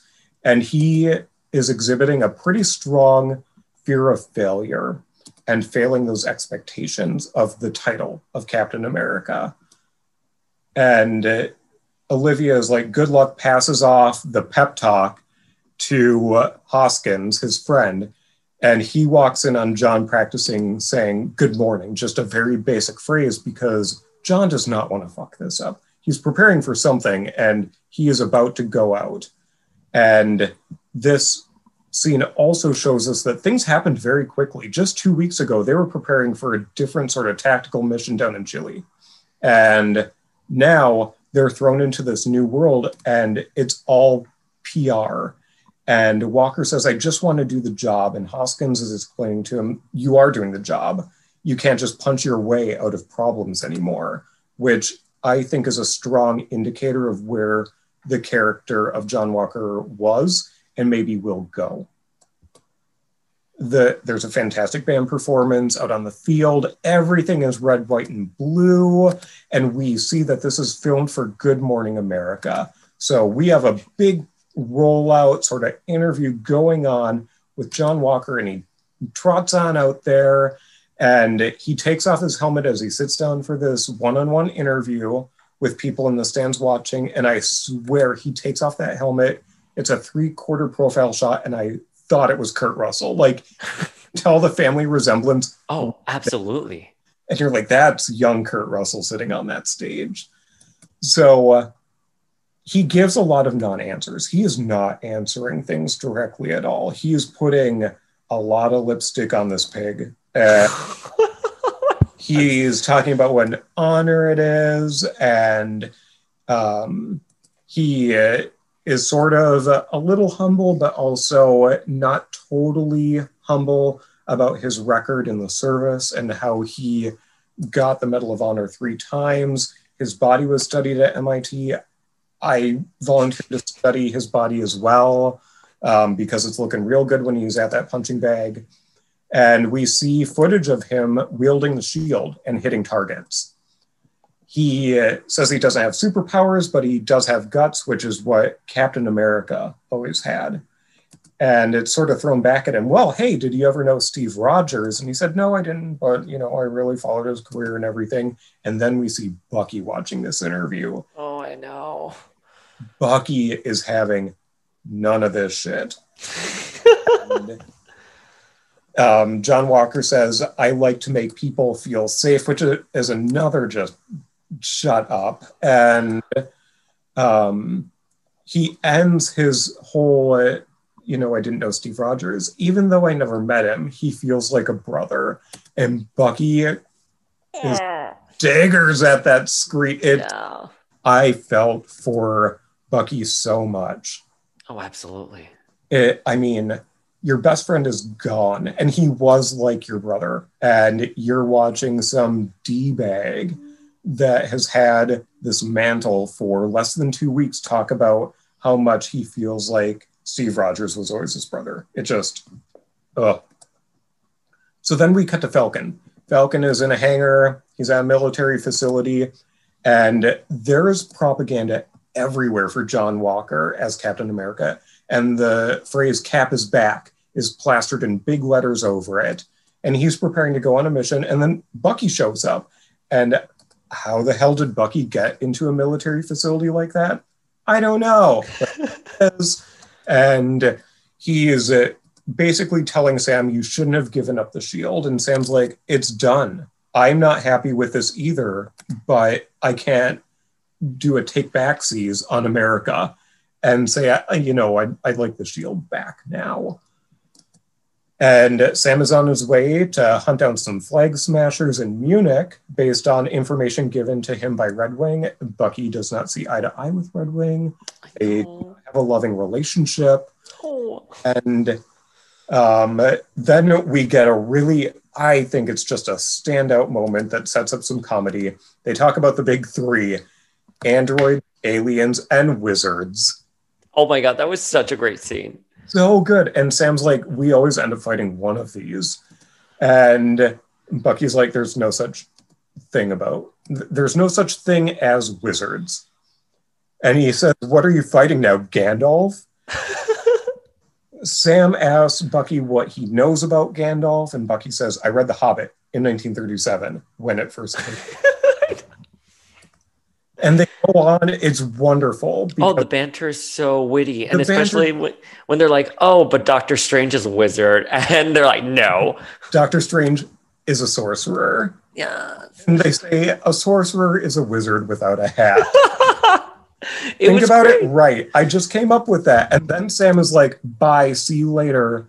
And Bucky tags along on this mission. So he wedges himself into a transatlantic flight over to Germany, as you do. So Sam is about to jump out of this plane, and Bucky is asking him if he has a plan because, Steve always had a plan, and Sam finally reveals that he has a plan, and he jumps out. He has his wings. He's off into the wild blue yonder to find these flag smashers, and Bucky asks for a parachute, and our heartthrob, Torres, tells him that they're flying too low for parachutes, and Bucky's like, no problem, rips off his sleeve and just jumps out of a plane. And tries to break his fall by breaking all the twigs on the way down because he thinks that's an effective solution. He's a himbo, okay? He is. And the fact that he had a coat that had a rip-off sleeve. I love that. There are the threads. That was probably just some Velcro in that jacket too. I just assumed he was strong, but yes, I think so too. He probably has Velcro. He's ready for it right there. Right. So they're investigating this rundown building that has a lot of standing water in it and probably hatching mosquitoes and shit like that in there. And they see that these two trucks are getting loaded up with a lot of, maybe it's arms. They're not quite sure, but there's a lot of stuff going into it. And Bucky reluctantly admits that maybe Red Wing has some greater capabilities because Red Wing can see thermal signatures, and that there are 7 bad guys or bad people. The bad people all around. And there may be one hostage. There might be a hostage. So they spring into action, and Bucky is doing some super running. Sam does some super flying. Bucky gets into the trailer and talks to this person. And even when I was watching it, I'm like, no. She is not a hostage. Oh, I agree. Yes, 100%. Not a good person. Why are you so trusting? Because he's a himbo. Like, where's your basic instincts here? Come on, Bucky. And she blasts him the fuck out of the back of that truck. She does. Going onto the truck following them. And it's on. These people are super soldiers. And they all come out, and there's a very dramatic fight. The trucks are driving parallel to each other, so they're jumping back and forth, and it's crazy shit. And then you hear a helicopter and some patriotic music, which we used to be excited about, but now we're not, because John Walker leaps out, and he's fighting them. He's like, yeah, we're one big team. And then Lamar Hoskins drops out. It's his friend from earlier. They're fighting together. We have 2 dynamic duos going at it. And at one point, Bucky catches the shield that's being thrown by John Walker, and Walker sort of runs by and grabs it. So I think that Bucky might have wanted to hang on to it and deprive Walker of it. But we don't get to see that because Walker ran up and grabbed it, and the fight continued. That's a great catch, by the way, because that's an interesting beat in the action sequence. It is, and it's split second. I had to rewind it when I was rewatching to see what it looked like. Yeah. And you can tell Bucky had it, and he's like, and it's too fast for him to do anything. Yeah. So he drops to below one of the trucks. He almost messes up his hair against that tire. I was super concerned. Oh, my God. I even said to my partner, I'm like, no, his hair. But he did save it. He did not run it against the rubber. Good. It's still looking good. And Sebastian Stan is still pretty. That's all we need. Right? His beauty survives this fight. And Sam drops down, ribs Bucky for getting his ass kicked. And then Bucky's trying to slow this truck down by putting his arm down and drag. There's just a lot of sparks as a result. There's not much else happening. And Sam is like, fuck this. And He grabs him and they take a roll in a field together. It's so nice. It's so cute. It is. Meanwhile, John Walker is up on top of this truck. He uses a gun to shoot up one of the super soldiers. Like, I don't think we've seen something like that from one of our like big heroic characters. Usually it's something fancier than I'm just going to pull out this Glock and this dude. And he does. So hashtag not my cap. And they eventually get sort of a stalemate up top, but it's not great. John Walker almost falls off the semi. He is hanging on by his fingertips. Lamar gets his ass tossed off the back. John Walker quickly throws the shield so Hoskins can land on it and like skid to a stop on the roadway. And then Walker gets punched and he's launched off the semi onto the windshield of a car now following closely behind two racing semis with people fighting on top of them. What's this person in Germany thinking? Why are you that close behind a semi? I thought the same thing. And then you see people fighting. You're like, I think I should follow even closer. Yeah, let me tailgate. Right? Because that's going to be a good idea, because that's going to end well. So we're going to cut to Bucky and Sam. They are wandering down a road. Poor Red Wing. He's out of commission. Oh, Red Wing. They're comparing notes about, we have to find out where their serum is coming from and how are there 8 super soldiers running around 80 years after the last ones were created. Something's gone seriously wrong here. And then we get a Jeep rolling up with Walker and Hoskins in it and some army lackey driving them around. And he opens with, so that didn't go as planned. And no shit, Sherlock. And he's trying to offer them a ride. And Bucky and Sam, no, they're good. We don't want anything to do with you. And John Walker says, well, we're pretty much dealing with one of the big 3. And Bucky screams, there's no such thing as wizards. Which is just perfect. But I mean, they set up a great comedic concept in this episode, and I'm here for it. I love it. Walker wants to work together. Bucky's, no thank you next. And says, just because you carry that shield doesn't mean you're Captain America. And by this time, Bucky and Sam reluctantly get into the Jeep because the airport is 20 miles away. So they think they can suck it up and just deal with it.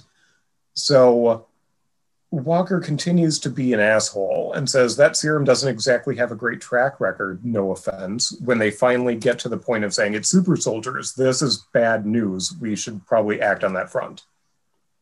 Lamar says they showed up not because they tracked the super soldiers, but because they tracked Sam through Red Wing, which so shady. So shady. Oh my God. I couldn't agree more.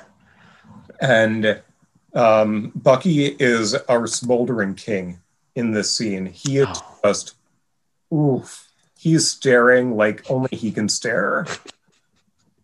Like the teen heartthrob that he is. Yes, I want a poster of him. Oh my God. And Walker proposes a formal, let's make a team. And Bucky is just flat out says, no, this isn't going to happen.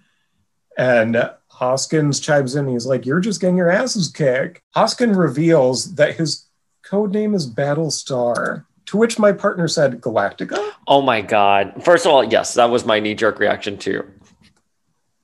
And Bucky's reaction was, Battlestar? Stop the car. And he jumps out. He's, no thank you. We are not going down this weird name route that you probably gave yourself. So then Walker is really reflecting to Sam and trying to be like, we're just trying to do the right thing. I'm not trying to be Steve. I'm just trying to be the best Captain America I can be. And it would be a lot easier if I had Cap's wingman at my side. And Sam's reaction is, it's always that last line, then jumps out and joins Bucky and they're walking away. And This doesn't seem to bother Walker, Hoskins, or their chauffeur as they just drive away from them. Don't even try again. See you later. We gave our effort.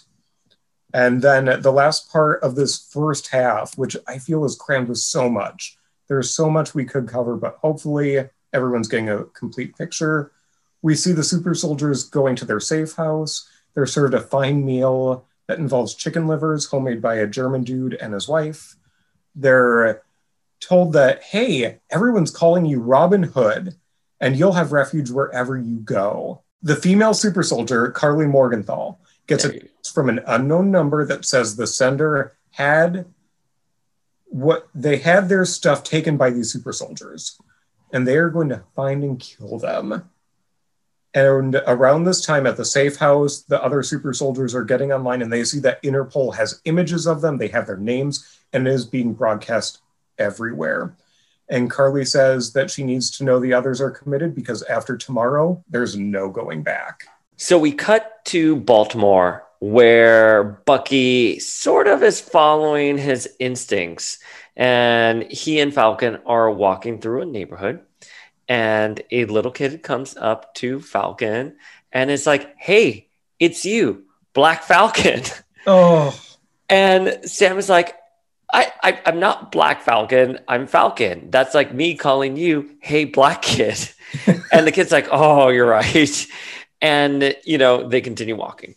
So they knock on the door of a home and a teenager opens up and they're looking for Isaiah. And the teenager's like, no, there's no Isaiah here. And Bucky's like, no, he is. Like, tell him it's someone from the Korean War and he'll know who it is. And so that does the charm. And Bucky and Falcon walk in. And they are visiting the home of a forgotten super soldier, Isaiah Bradley, who was active during the Korean War, and he went up against Bucky. And it was a very intense fight. But what we learn is that after the Korean War, he was imprisoned for 30 years, and there were experiments on him. And he's fucking angry about it. I mean, he's so angry. He's shouting. He's telling them to get out of the house. And it's just a really intense scene. And I'm curious what your perspective on it was, because Isaiah looked like the shots they did of him at first, you didn't really get a look at his body. It was just a close-up of his face.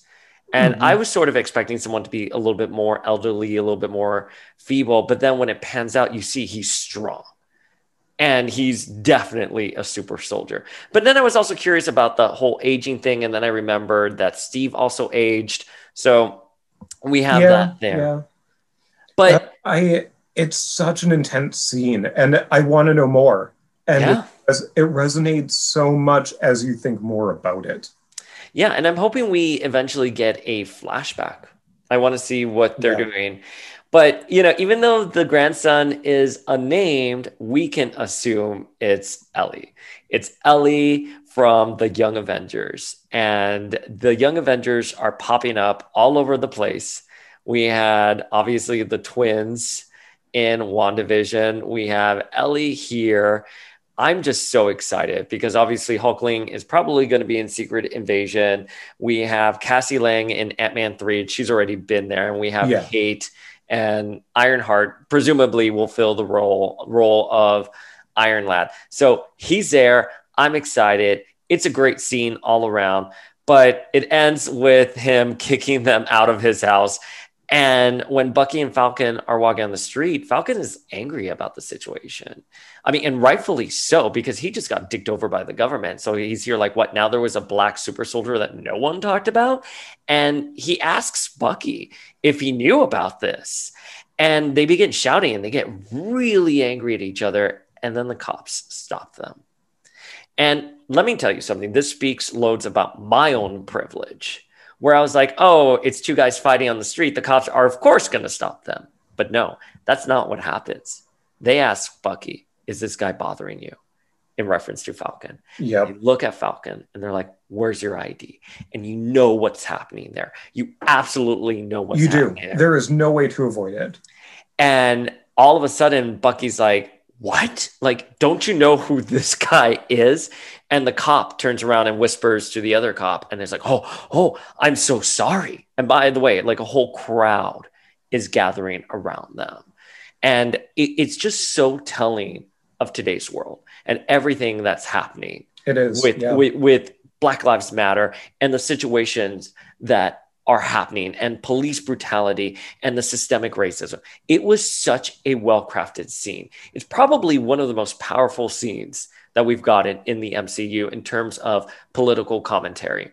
Yes, and great. Social resonance. It's incredibly important, like we were talking about earlier, that this scene was included. It is not just exclusive to the first episode. This is a through line, and it's a very important through line for this series. And the through line is going to be going on, as you just said, through the entire series, because they have said that Falcon and the Winter Soldier is going to cover very heavy themes. So they're not shying away from it. I love it.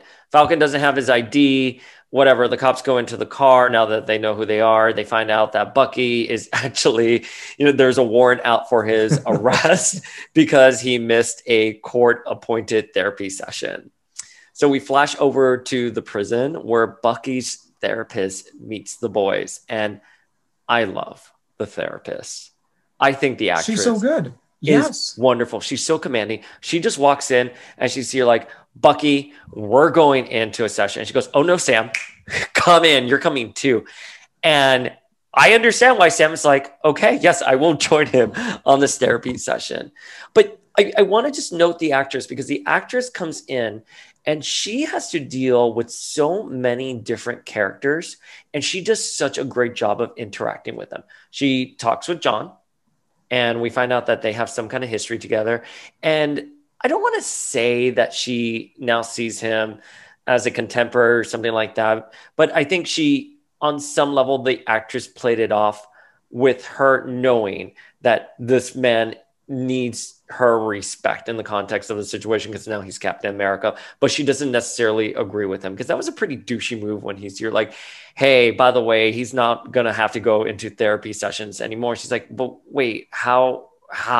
And he's like, hey, like he pulls like a Fonzie there. It's like, hey, it's me. So creepy. The actress handled all those layers so well. And then she jumps who is this actress, and can we get her on the pod? I know. Oh my God, I know. Well, she is our person to find on Instagram and message and get blocked by. Oh my God, you're talking about Victoria Blade, aren't you? From WandaVision, and my obsession with Victoria Blade. Yeah. Emails to her publicists, DMs into her account. Listen, it's fine. Victoria Blade, you're always welcome. You're always going to be like the love of my life. You're always welcome, but you're getting edged out, girl. So. You're right. So then she goes off to Sam. And she handles that scene again beautifully with Sam. She's like, hey, actually, I do know a lot about you. And then she jumps to Bucky. And then, of course, they go into the therapy session. And I thought the therapy session was a highlight of this episode, because she's forcing them to come together, and they get into like a little like squabble about like, oh, are we close enough here? Let me get close to you. And then she's like, great. Wait a minute. Are you guys staring at each other? And they're doing another stare off, which absolutely adorable. It's so funny. But here's the brilliant part of this series, because for as much humor as you get, and as great as the chemistry is between Sebastian Stan and Anthony Mackie, it takes a very serious turn. And Bucky says, I can't believe you gave up the shield. You gave up the shield that Steve gave you. And if that means that Steve is wrong about you being his successor, he was wrong about me. And holy shit, like my heart sank, because you get an insight at Bucky and what makes him tick. He's not jealous Steve picked Sam. He's upset that if Steve wasn't right about Sam, then maybe he's irredeemable. Maybe his story can't have a happy ending. Maybe he can't make amends for all of the atrocities he committed. And then Sam looks at him and goes, you and Steve will never understand what I did and why I thought was the right thing. And again, it's the layers in that of the systemic racism, of the identity that he had to grow up being told he was, of being a second-class citizen. Just because you have your rights as a citizen doesn't mean you're growing up with any privilege, moral or financial, which now we understand Sam does not have either. Yep. And he gets up and he walks away. And that was such a great scene. Again, just another brilliantly crafted scene. So outside, Imposter Cap is out there and he tries one final time to recruit the boys and they aren't having it. And Imposter Cap then says, well, stay out of my way.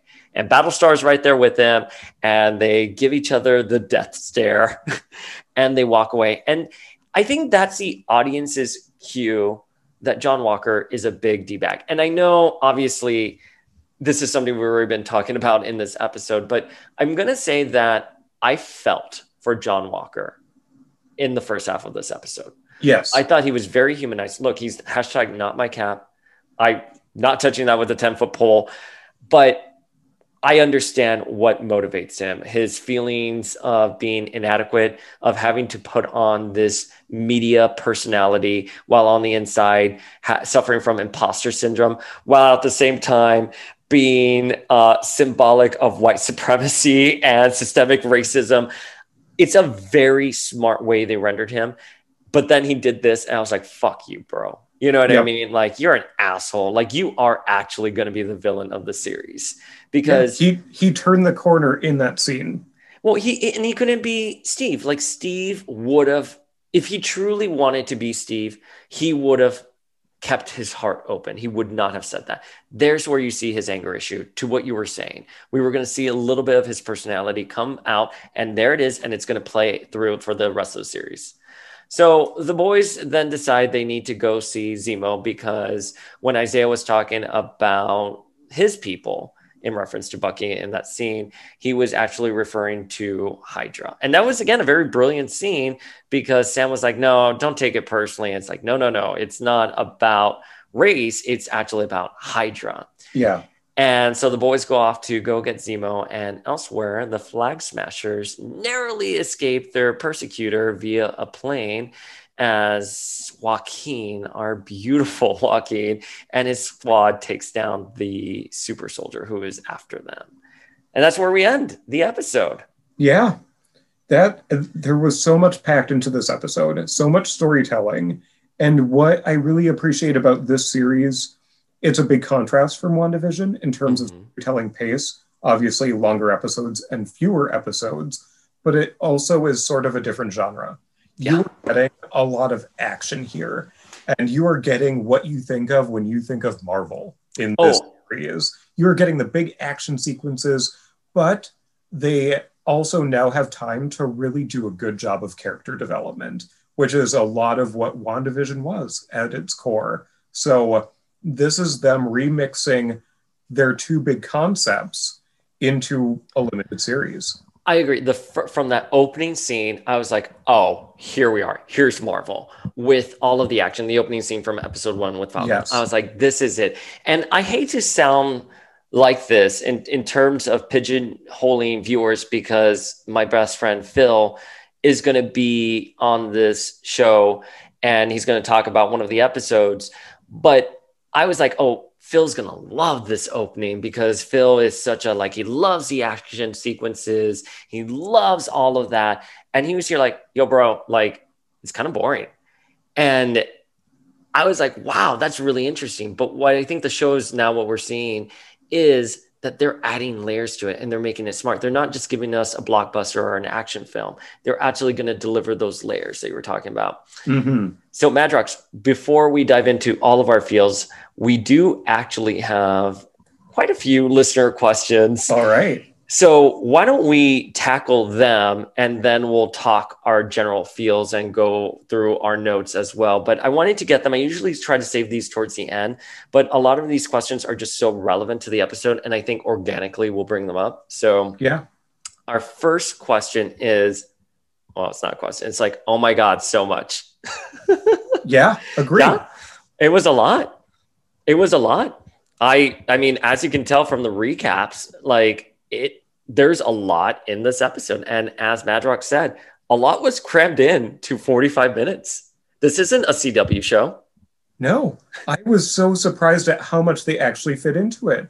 And each scene was dynamically something different that was important. There was no fluff. They cut out the fat from this episode, and what you have is all prime.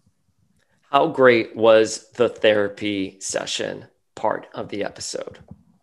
It was great. It was fantastic. Again, they are showing a different aspect of mental health, which I think is needed. Mm-hmm. They are sort of normalizing therapy for someone who went through PTSD, and the insistence that, no, this is a good thing. You can't just say, no, not any more sessions. This is something that's absolutely needed. And it pays off in that session because he actually said something very substantial and very at the core of his anxiety and concerns right now. Yeah, you're absolutely right. And I think this also demonstrates that soldiers who go off to war and they come back, they feel disenfranchised. And there's not a lot of resources out there for them. So something like therapy is life-saving for them. Yes. And I love, again, the therapist. I'm going to look up her name. Hang on. Let's look up her name because I don't know her name. We need to find this woman. Hang on. Let me look up her name. All right. What is her name? Okay. I think I have her here. Okay. Her name is Amy Aquino. I'm saying that like Mike Cuban, Aquino. Amy Aquino. Amy Aquino plays the therapist, and I'm obsessed with her, and we're going to find her on Instagram. Yes, we are. Amy, if you're out there, call in. So Amy, her number is on the screen right now. Right there. And we'll put you live on the air. We will FaceTime you. And I'm sorry if I butchered your last name. Amy A. Amy A. Oh my God. Are we seeking Amy? We are seeking Amy. Yes. Listeners, if you seek Amy, please let us know. Yes, and bring Brittany with you. Because we don't know unless you tell us. The Bradleys. Will we see the Isaiah Bucky fight? Yeah, I think we'll get a flashback. I think we'll get a flashback. It's definitely not current day. Yeah. Yeah, I really hope we do get a flash. I think that'll be a missed opportunity. I think it depends on the budget, to be honest, and how the pandemic affected production schedule. I don't know where Falcon and the Winter Soldier stopped production and where they picked up again. I know WandaVision had to go through some reshoots and pickups, but they were largely at the end. Mm-hmm. So I don't know. I would hope so. I think if you're going to introduce a character like Isaiah and you're going to say that he was prominent during the Korean War and him and Bucky had this huge fight, it would feel weird that we don't get a flashback to that, especially since WandaVision took the time to do flashbacks. Agreed. And with the intensity of that scene, I feel that people want more from that character. Oh, I agree. Yeah. And he's a great character. I hope he's here to stay. Yes. Obviously, we know Eli's here to stay. He's not going anywhere. All the shaky cam. I don't really notice cinematography that much. I didn't notice it. And I can be sensitive to that, and it didn't bother me. Oh, wait. Did you watch Battlestar Galactica? No. Oh, okay, because they do the shaky cam quite a bit. And then obviously with Battlestar in it. But yeah, no, I mean, I'm sensitive to that as well. I didn't notice, but I'm not a big like cinematography nerd. If there was something specific about that, listener, please, DM us. Yeah. And we'll happily chat about it. But yeah, I think one of the things that Marvel does really well is that they experiment with different modes of storytelling. And obviously a camera and the director's approach to using the camera is a large part on how we view this world. So I love that they're incorporating different techniques. Yep. Okay, this is a fun one. The homoerotic scene of Bucky and Sam rolling together. I mean, it's beautiful. It's gorgeous. Who wouldn't want to roll with either / both of them in a succulent German meadow? Come on. My God, I know. And it's just, I would love to just be in Falcon's arms. Like, he has nice arms. Yeah, he does. Oh my God, that smile. Can you just imagine? Where the fuck is Sharon? Did you know Sharon was going to appear? Yes, because I saw her in the credits of Okay. the first episode. But I have feelings on the actress. Oh, Warpath Because- loves her. I know I listened to last week's episode and I was grumbling the entire time. My only exposure to her, and I know that she's fairly prolific, aside from obviously the Marvel movies, where I'm familiar with her, was Brothers and Sisters. And I detested Listen, Rebecca. Rebecca is dead to me in Brothers and Sisters. I watched Desperate Housewives. If I was on the sofa and Brothers and Sisters came on, I watched like the first 5 minutes. So I don't even know what happened in that Sally Field familial saga. It's so good. Sally is basically my TV mom, but Rebecca, Emily Van Camp. I really want to appreciate her more, and I think the series is going to deliver. Well, she will deliver in this series, and I'm excited for it. I'm here for it. I want to see it. I liked her in Everwood. I have a soft spot in my heart for Everwood. Obviously, Brenda Strong was the mother at the beginning and also died, and obviously Desperate Housewives. But yeah, let's see. I have no feelings on Sharon Carter, to be very honest. I hope they do something really great with her. I think I liked her. I liked her in Winter Soldier. Loved her cameo in Civil War. I have no grievance. I'm here for her. The arrest scene. Yeah, I mean, I think we've kind of already touched upon it. That was a pretty intense scene. Yeah, it was tough to watch, but so important to watch. So important to watch. That's a really great way of putting it. Yeah, I think it's very telling of today's world. I loved how the crowds were kind of forming. I didn't notice if anyone had their cell phones out. I didn't notice either. I noticed the crowd. I don't think they had their cell phones out, but I may be wrong. I'm going to have to start putting Disney Plus. Like, I'm going to have to get another laptop just so I can have it, so I can go through the episodes when we're doing this. But Yeah. I don't think there were all the cell phones. If there was a cell phone, it wasn't all the cell phones. It was definitely the crowd forming and watching it. Yes. I can't, it goes to show the levels of systemic racism and how complicated and nefarious it is and how it can mask. Because the second they find out who he is, they're like, oh, we're so sorry. Oh, that's you. Oh, that's you. Oh, we're sorry, sir. Yeah. You know what I mean? Like, I was just, no, I'm not here for that. No, but again, as you said so perfectly, important scene to watch. And I'm glad it's out there. And I'm glad people are being exposed to a narrative like that. And that's it. That's it for our listener questions. So, Right. Madrox, what are your general feels for this episode? Extremely positive. I think it advanced the story a lot. The characters are becoming more developed. Mm-hmm. And you can see the direction we're going, but I'm not counting out a weird swerve. I can see a weird swerve coming if they really want to do it and throwing something at us we don't expect.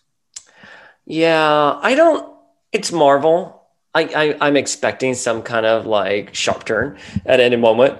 But you know what really did surprise me was how they humanized John Walker in that opening scene with his wife, Olivia, who is a totally new character.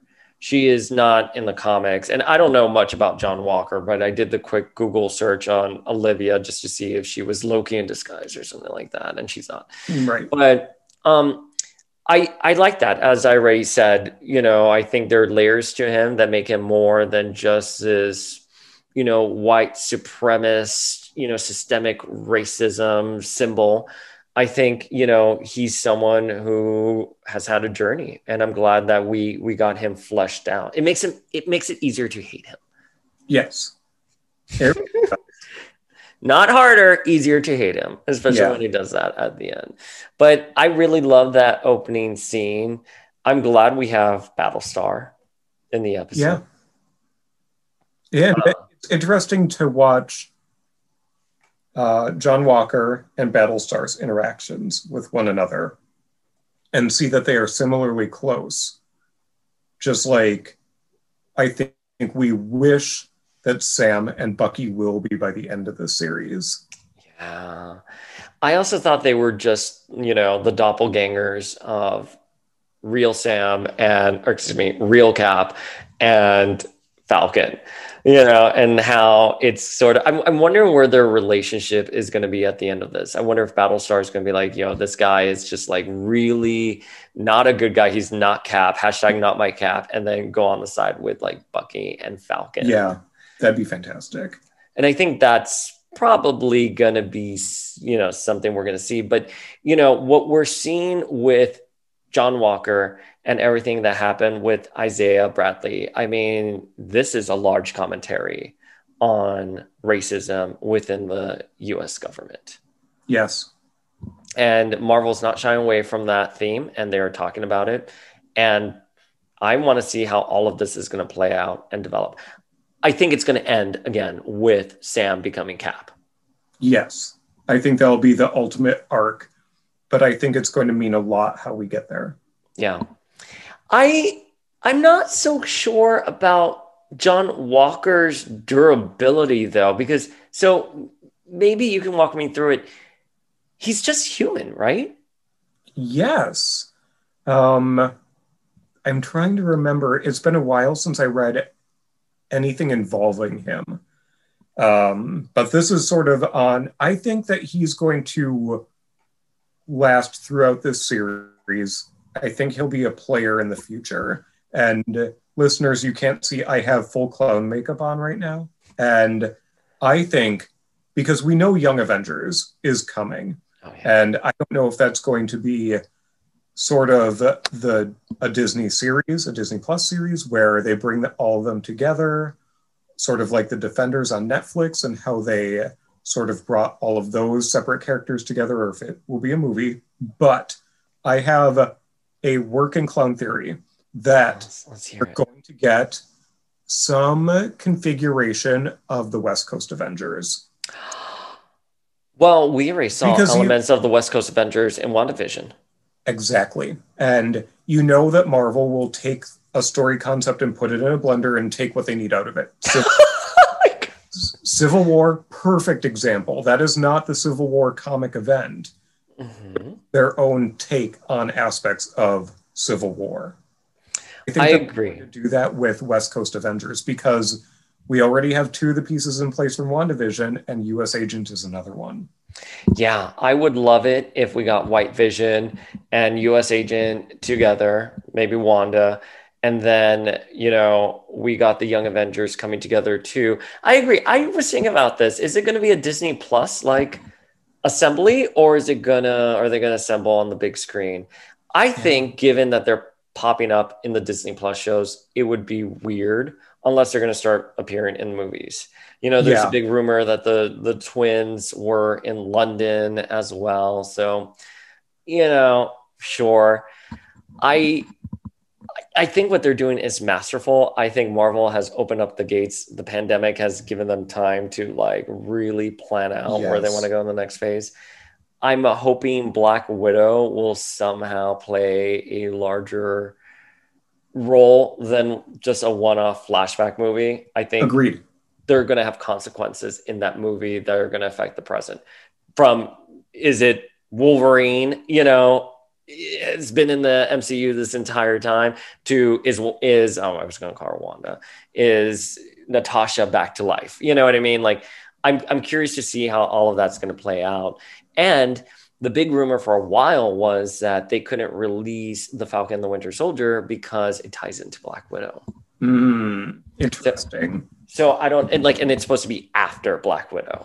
So I don't know. Those are just rumors, on Reddit that I have to go through when I'm can't sleep at 5 a.m. Yeah. But I'm curious to see all of these story elements and where they're going to go. And I agree with you. It's going to be a sharp turn at one point, and something's going to happen that we're not going to expect, especially with Power Broker in the background tracking the Flag Smashers.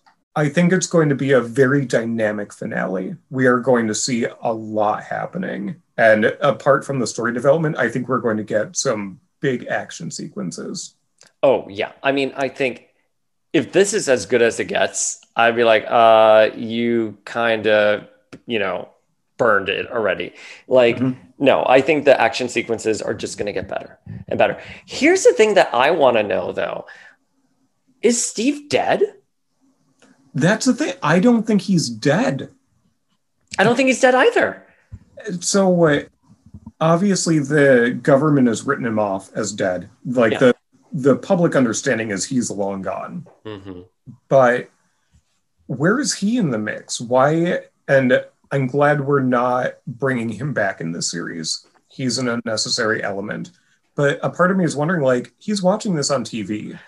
Well, so yes, I politely disagree with you because I wouldn't have wanted Steve to come back because I think it would eclipse this really great narrative that we're getting. But at the same time, I'm like, well, organically, everyone's talking about Steve. Yeah. I wouldn't mind him coming in at the end and being like, I'm glad you got the shield back. And we know he's alive. I do think we do need Steve in some way, shape, or form, even if it's like a Stan Lee-ish cameo, just because I think there are too many unanswered questions there. But again, is that something that's going to be saved for the larger events like the movies, where we'll see, Steve de-age himself and, because he was old man Steve Rogers there for a while. Is he working for S.H.I.E.L.D. now? Yeah. I don't know. I mean, especially now that, well, not S.H.I.E.L.D., but you know what I mean. Yeah. Whatever government agency. But now that Nick Fury is up, there with S.W.O.R.D., I'm curious. And I do think we need him. And that's something that I feel that WandaVision lacked, was that big A-list cameo. And I would have liked Doctor Strange there as well. Yes, he would have been perfect. And so like for this, I would like Steve, but maybe here's where we'll get Doctor Strange, You never know. Yeah. I'm just really excited to see where it goes. We have 4 episodes left. They're going to be packed with everything that we want from a series that's branded as Falcon and the Winter Soldier. And I hope that we continue to be surprised at some of the things that they are writing and putting out there as well, in terms of social commentary and these really important touchstones for us as a society right now. And balance that with, make sure this is relevant in 20 years, because you don't want someone to watch it and say, oh, this is totally a product of whatever year you produce something. You want something that lasts. So I hope with the writing, and I have every confidence they will, that it will be encapsulated in such a way that it is something that we can look at for years to come and still understand and appreciate and learn from. Yeah, I couldn't agree with you more. I mean, they're telling a very important story, and you have to have these difficult conversations. And hopefully the conversations we're having today, even if it's the result of a Disney Plus TV show, those will lead us to a better tomorrow. So yes. I agree with you. We're going to see these themes play out. I can't wait to see it. I am so happy they're doing it. I'm very happy with the show so far. So you dug into your basement recently. I did. What else did you find? I was reorganizing things and I came across some Toy Biz figures, because that's a great line back in the day, right? Oh my God, it was the best line. And did you collect it as it was happening? I did. And I had some of my favorites, and most of them are at my office that I go to once a week now.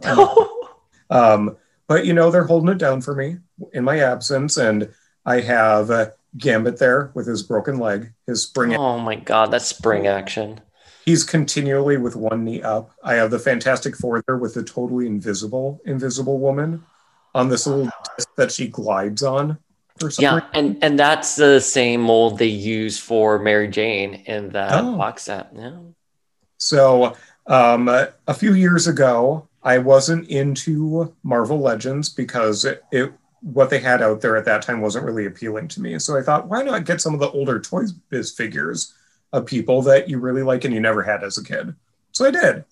And you know how getting stuff on eBay happens sometimes, where you get a lot and it's, some stuff you want and some stuff you don't, because you don't know what to do with it. But now that I'm reading more X-Men books, I'm appreciating the ones that I left in the package back then. And they are basically all from the X-Force line. So we have super 90s aesthetics, the colors, the gigantic muscles that everyone had. And I thought it would be the fun. tiny feet. the very tiny feet. How can they stand on them? They're going to break ankles. And I thought it'd be fun maybe if we opened one up here. Oh my God, yes. Podcast. So the one I selected, it's Richter. Does. Wait, hold him up a little bit closer to the camera. Yeah, there we go. Look at him. Oh my God, look at that luscious, like, hair. Oh, look at it's it. Like Pantene Provine hair.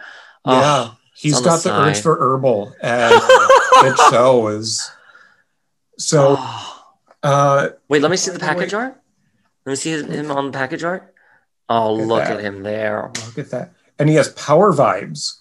He has power I don't know what vibes. that means, but we're going to find out what. No, you know what? I love the vibes here. Oh my gosh. I had that figure. I don't remember in what context I got him other than I was collecting all the Toy Biz figures.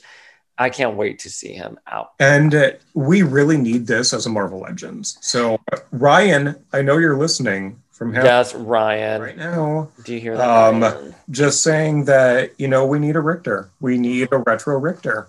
Go fight for us. Get us a Richter. So, all right, I'm going to crack this open.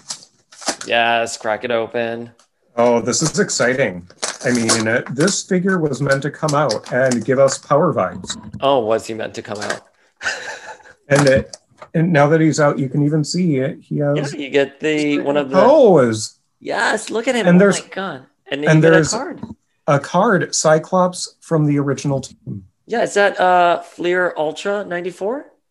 It is Fleer Ultra 94. Yes. Yes. So I love my cards. Trading card. What could anyone else possibly want? I mean, you get Richter, you get a huge. Oh, he comes with a gun. Oh, he comes with guns. Just a giant gun because it's the 90s. Yeah. I mean, he has big guns already in his arms, but. Right. Oh, okay. So he's out. My God. If I saw him on Grindr, I would totally be DMing him. Right. So look at the tassels. He put some work into I know. Like that. Look at the pants too. Oh yeah. The blue on the pants with the I don't want to say it's a cheetah print, but you know what I'm trying to say. It's sort of a cellular print, like it's different cells. It looks. And the pouches. Oh, look yes. at those pouches. So many pouches. And his headband. His headband, the shoulder pads. Oh, I love the shoulder pads. I bet they're like blow up. I bet they're inflatable. Oh my God. And before he goes out on missions, yes, one deflates in the middle of a battle, and he's like, 1 second. Yeah, it's like those floaties like when you're a kid, you're in the pool. Oh my God. Yes, Richter cannot drown. Okay, but you know what I want to see. With the power vibe, look at this. Look at that. You can wind him up. Oh my God. I haven't seen it. Is he shaking? He's shaking. It's that meme with the mannequin. Oh my God. Let's see. Yeah. Let's wind him all the way up. And wait, can you put him on like your desk so we can see it? Can you get that angle? Let's see what I can use. We're gonna use the card. Okay. We're gonna put him up. On the card. All right, let's see it. All right. So I don't remember this at all. Oh my God, that's adorable. Oh, he's working his way off. I know. Look, I know. Oh, and I mean, it's an intense vibration sound. I don't know if you can pick it up. No, I can hear it. It's like slightly. A purring. He's purring. He's purring because he's so happy to be in your arms. You know what I really love about this era of the 5-inch figures? I know there are obviously a lot of repaints that would come later down the line, but a lot of the characters got original molds. And someone like Richter, that is an original mold. Yeah, look at him. Yeah, they did not reuse this. Yeah, like who else are you going to use? Well, Avalanche, I guess. But we didn't get it. No. We did get an Avalanche, but not with the power effect. Yeah, I love that figure. What's the articulation like? Pretty good. I mean, let's see if his arms can do it. Oh, the shoulder pads are separate. Oh, look at that. Oh, they were brilliant. Full extension. Oh my God. Actually, some figures won't fully sit. He can. He sits? He knows. He can sit.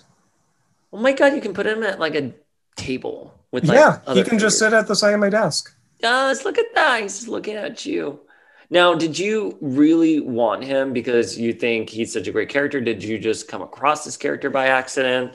I just came across this. It was accident. included in one of those eBay lots with other figures. What was the figure you were trying to get? I forget. It must have been, I think, probably Rogue. I wanted Rogue. Which Rogue? With the uppercut action? Or yes. Is it her pink suit? Which other ones did they? We got a vampire, Bat Rogue, It was like and then we got Capcom. It was the super basic Rogue. Okay, so like the first one with her uppercut action. Yep. The one who's like more of a companion piece to the Gambit with his leg action. Yes. So I'm sure it came in a lot like that. And there are a few others. So if I'm on the pod again. Oh, we're going to have you again. We can dig into another one. I want you to do your own spinoff. Like, you are just absolutely incredible. So, I mean, I think we should definitely do a one-off show on the West Coast Avengers because we do from these shows, and that series can be good, and the next arc is the worst trash you have ever read in your life. Madrox, it has been such a pleasure. I keep telling people, like, yeah, come on the show. I only need 30 to 45 minutes of your time. It is the biggest lie because it's already, we're at 9 o'clock now. Where can the folks at home connect with you? Yeah, connect with me on Instagram. I'm at Mac on Fleetwood. So it's like Fleetwood Mac, but Mac on Fleetwood. You can connect with me there. I post random things. I have some pet rabbits with my partner. So you can get some cute bunny pictures sometimes, random records that I'm listening to, Marvel stuff, whatever. I just post once in a while and it's completely random. It's not branded at all. Well, I'm not going to be an influencer anytime soon, but I'm more than happy to have followers and to chat with people about random shit. So come on, Mac on Fleetwood, Insta. Yeah, well, I love what you just said about fans just coming together from all walks of fandom. And whether you're a seasoned fan or you're just starting off, like, let's all like start a conversation. Absolutely. All right, folks, I am the Uncanny Dayspring signing off.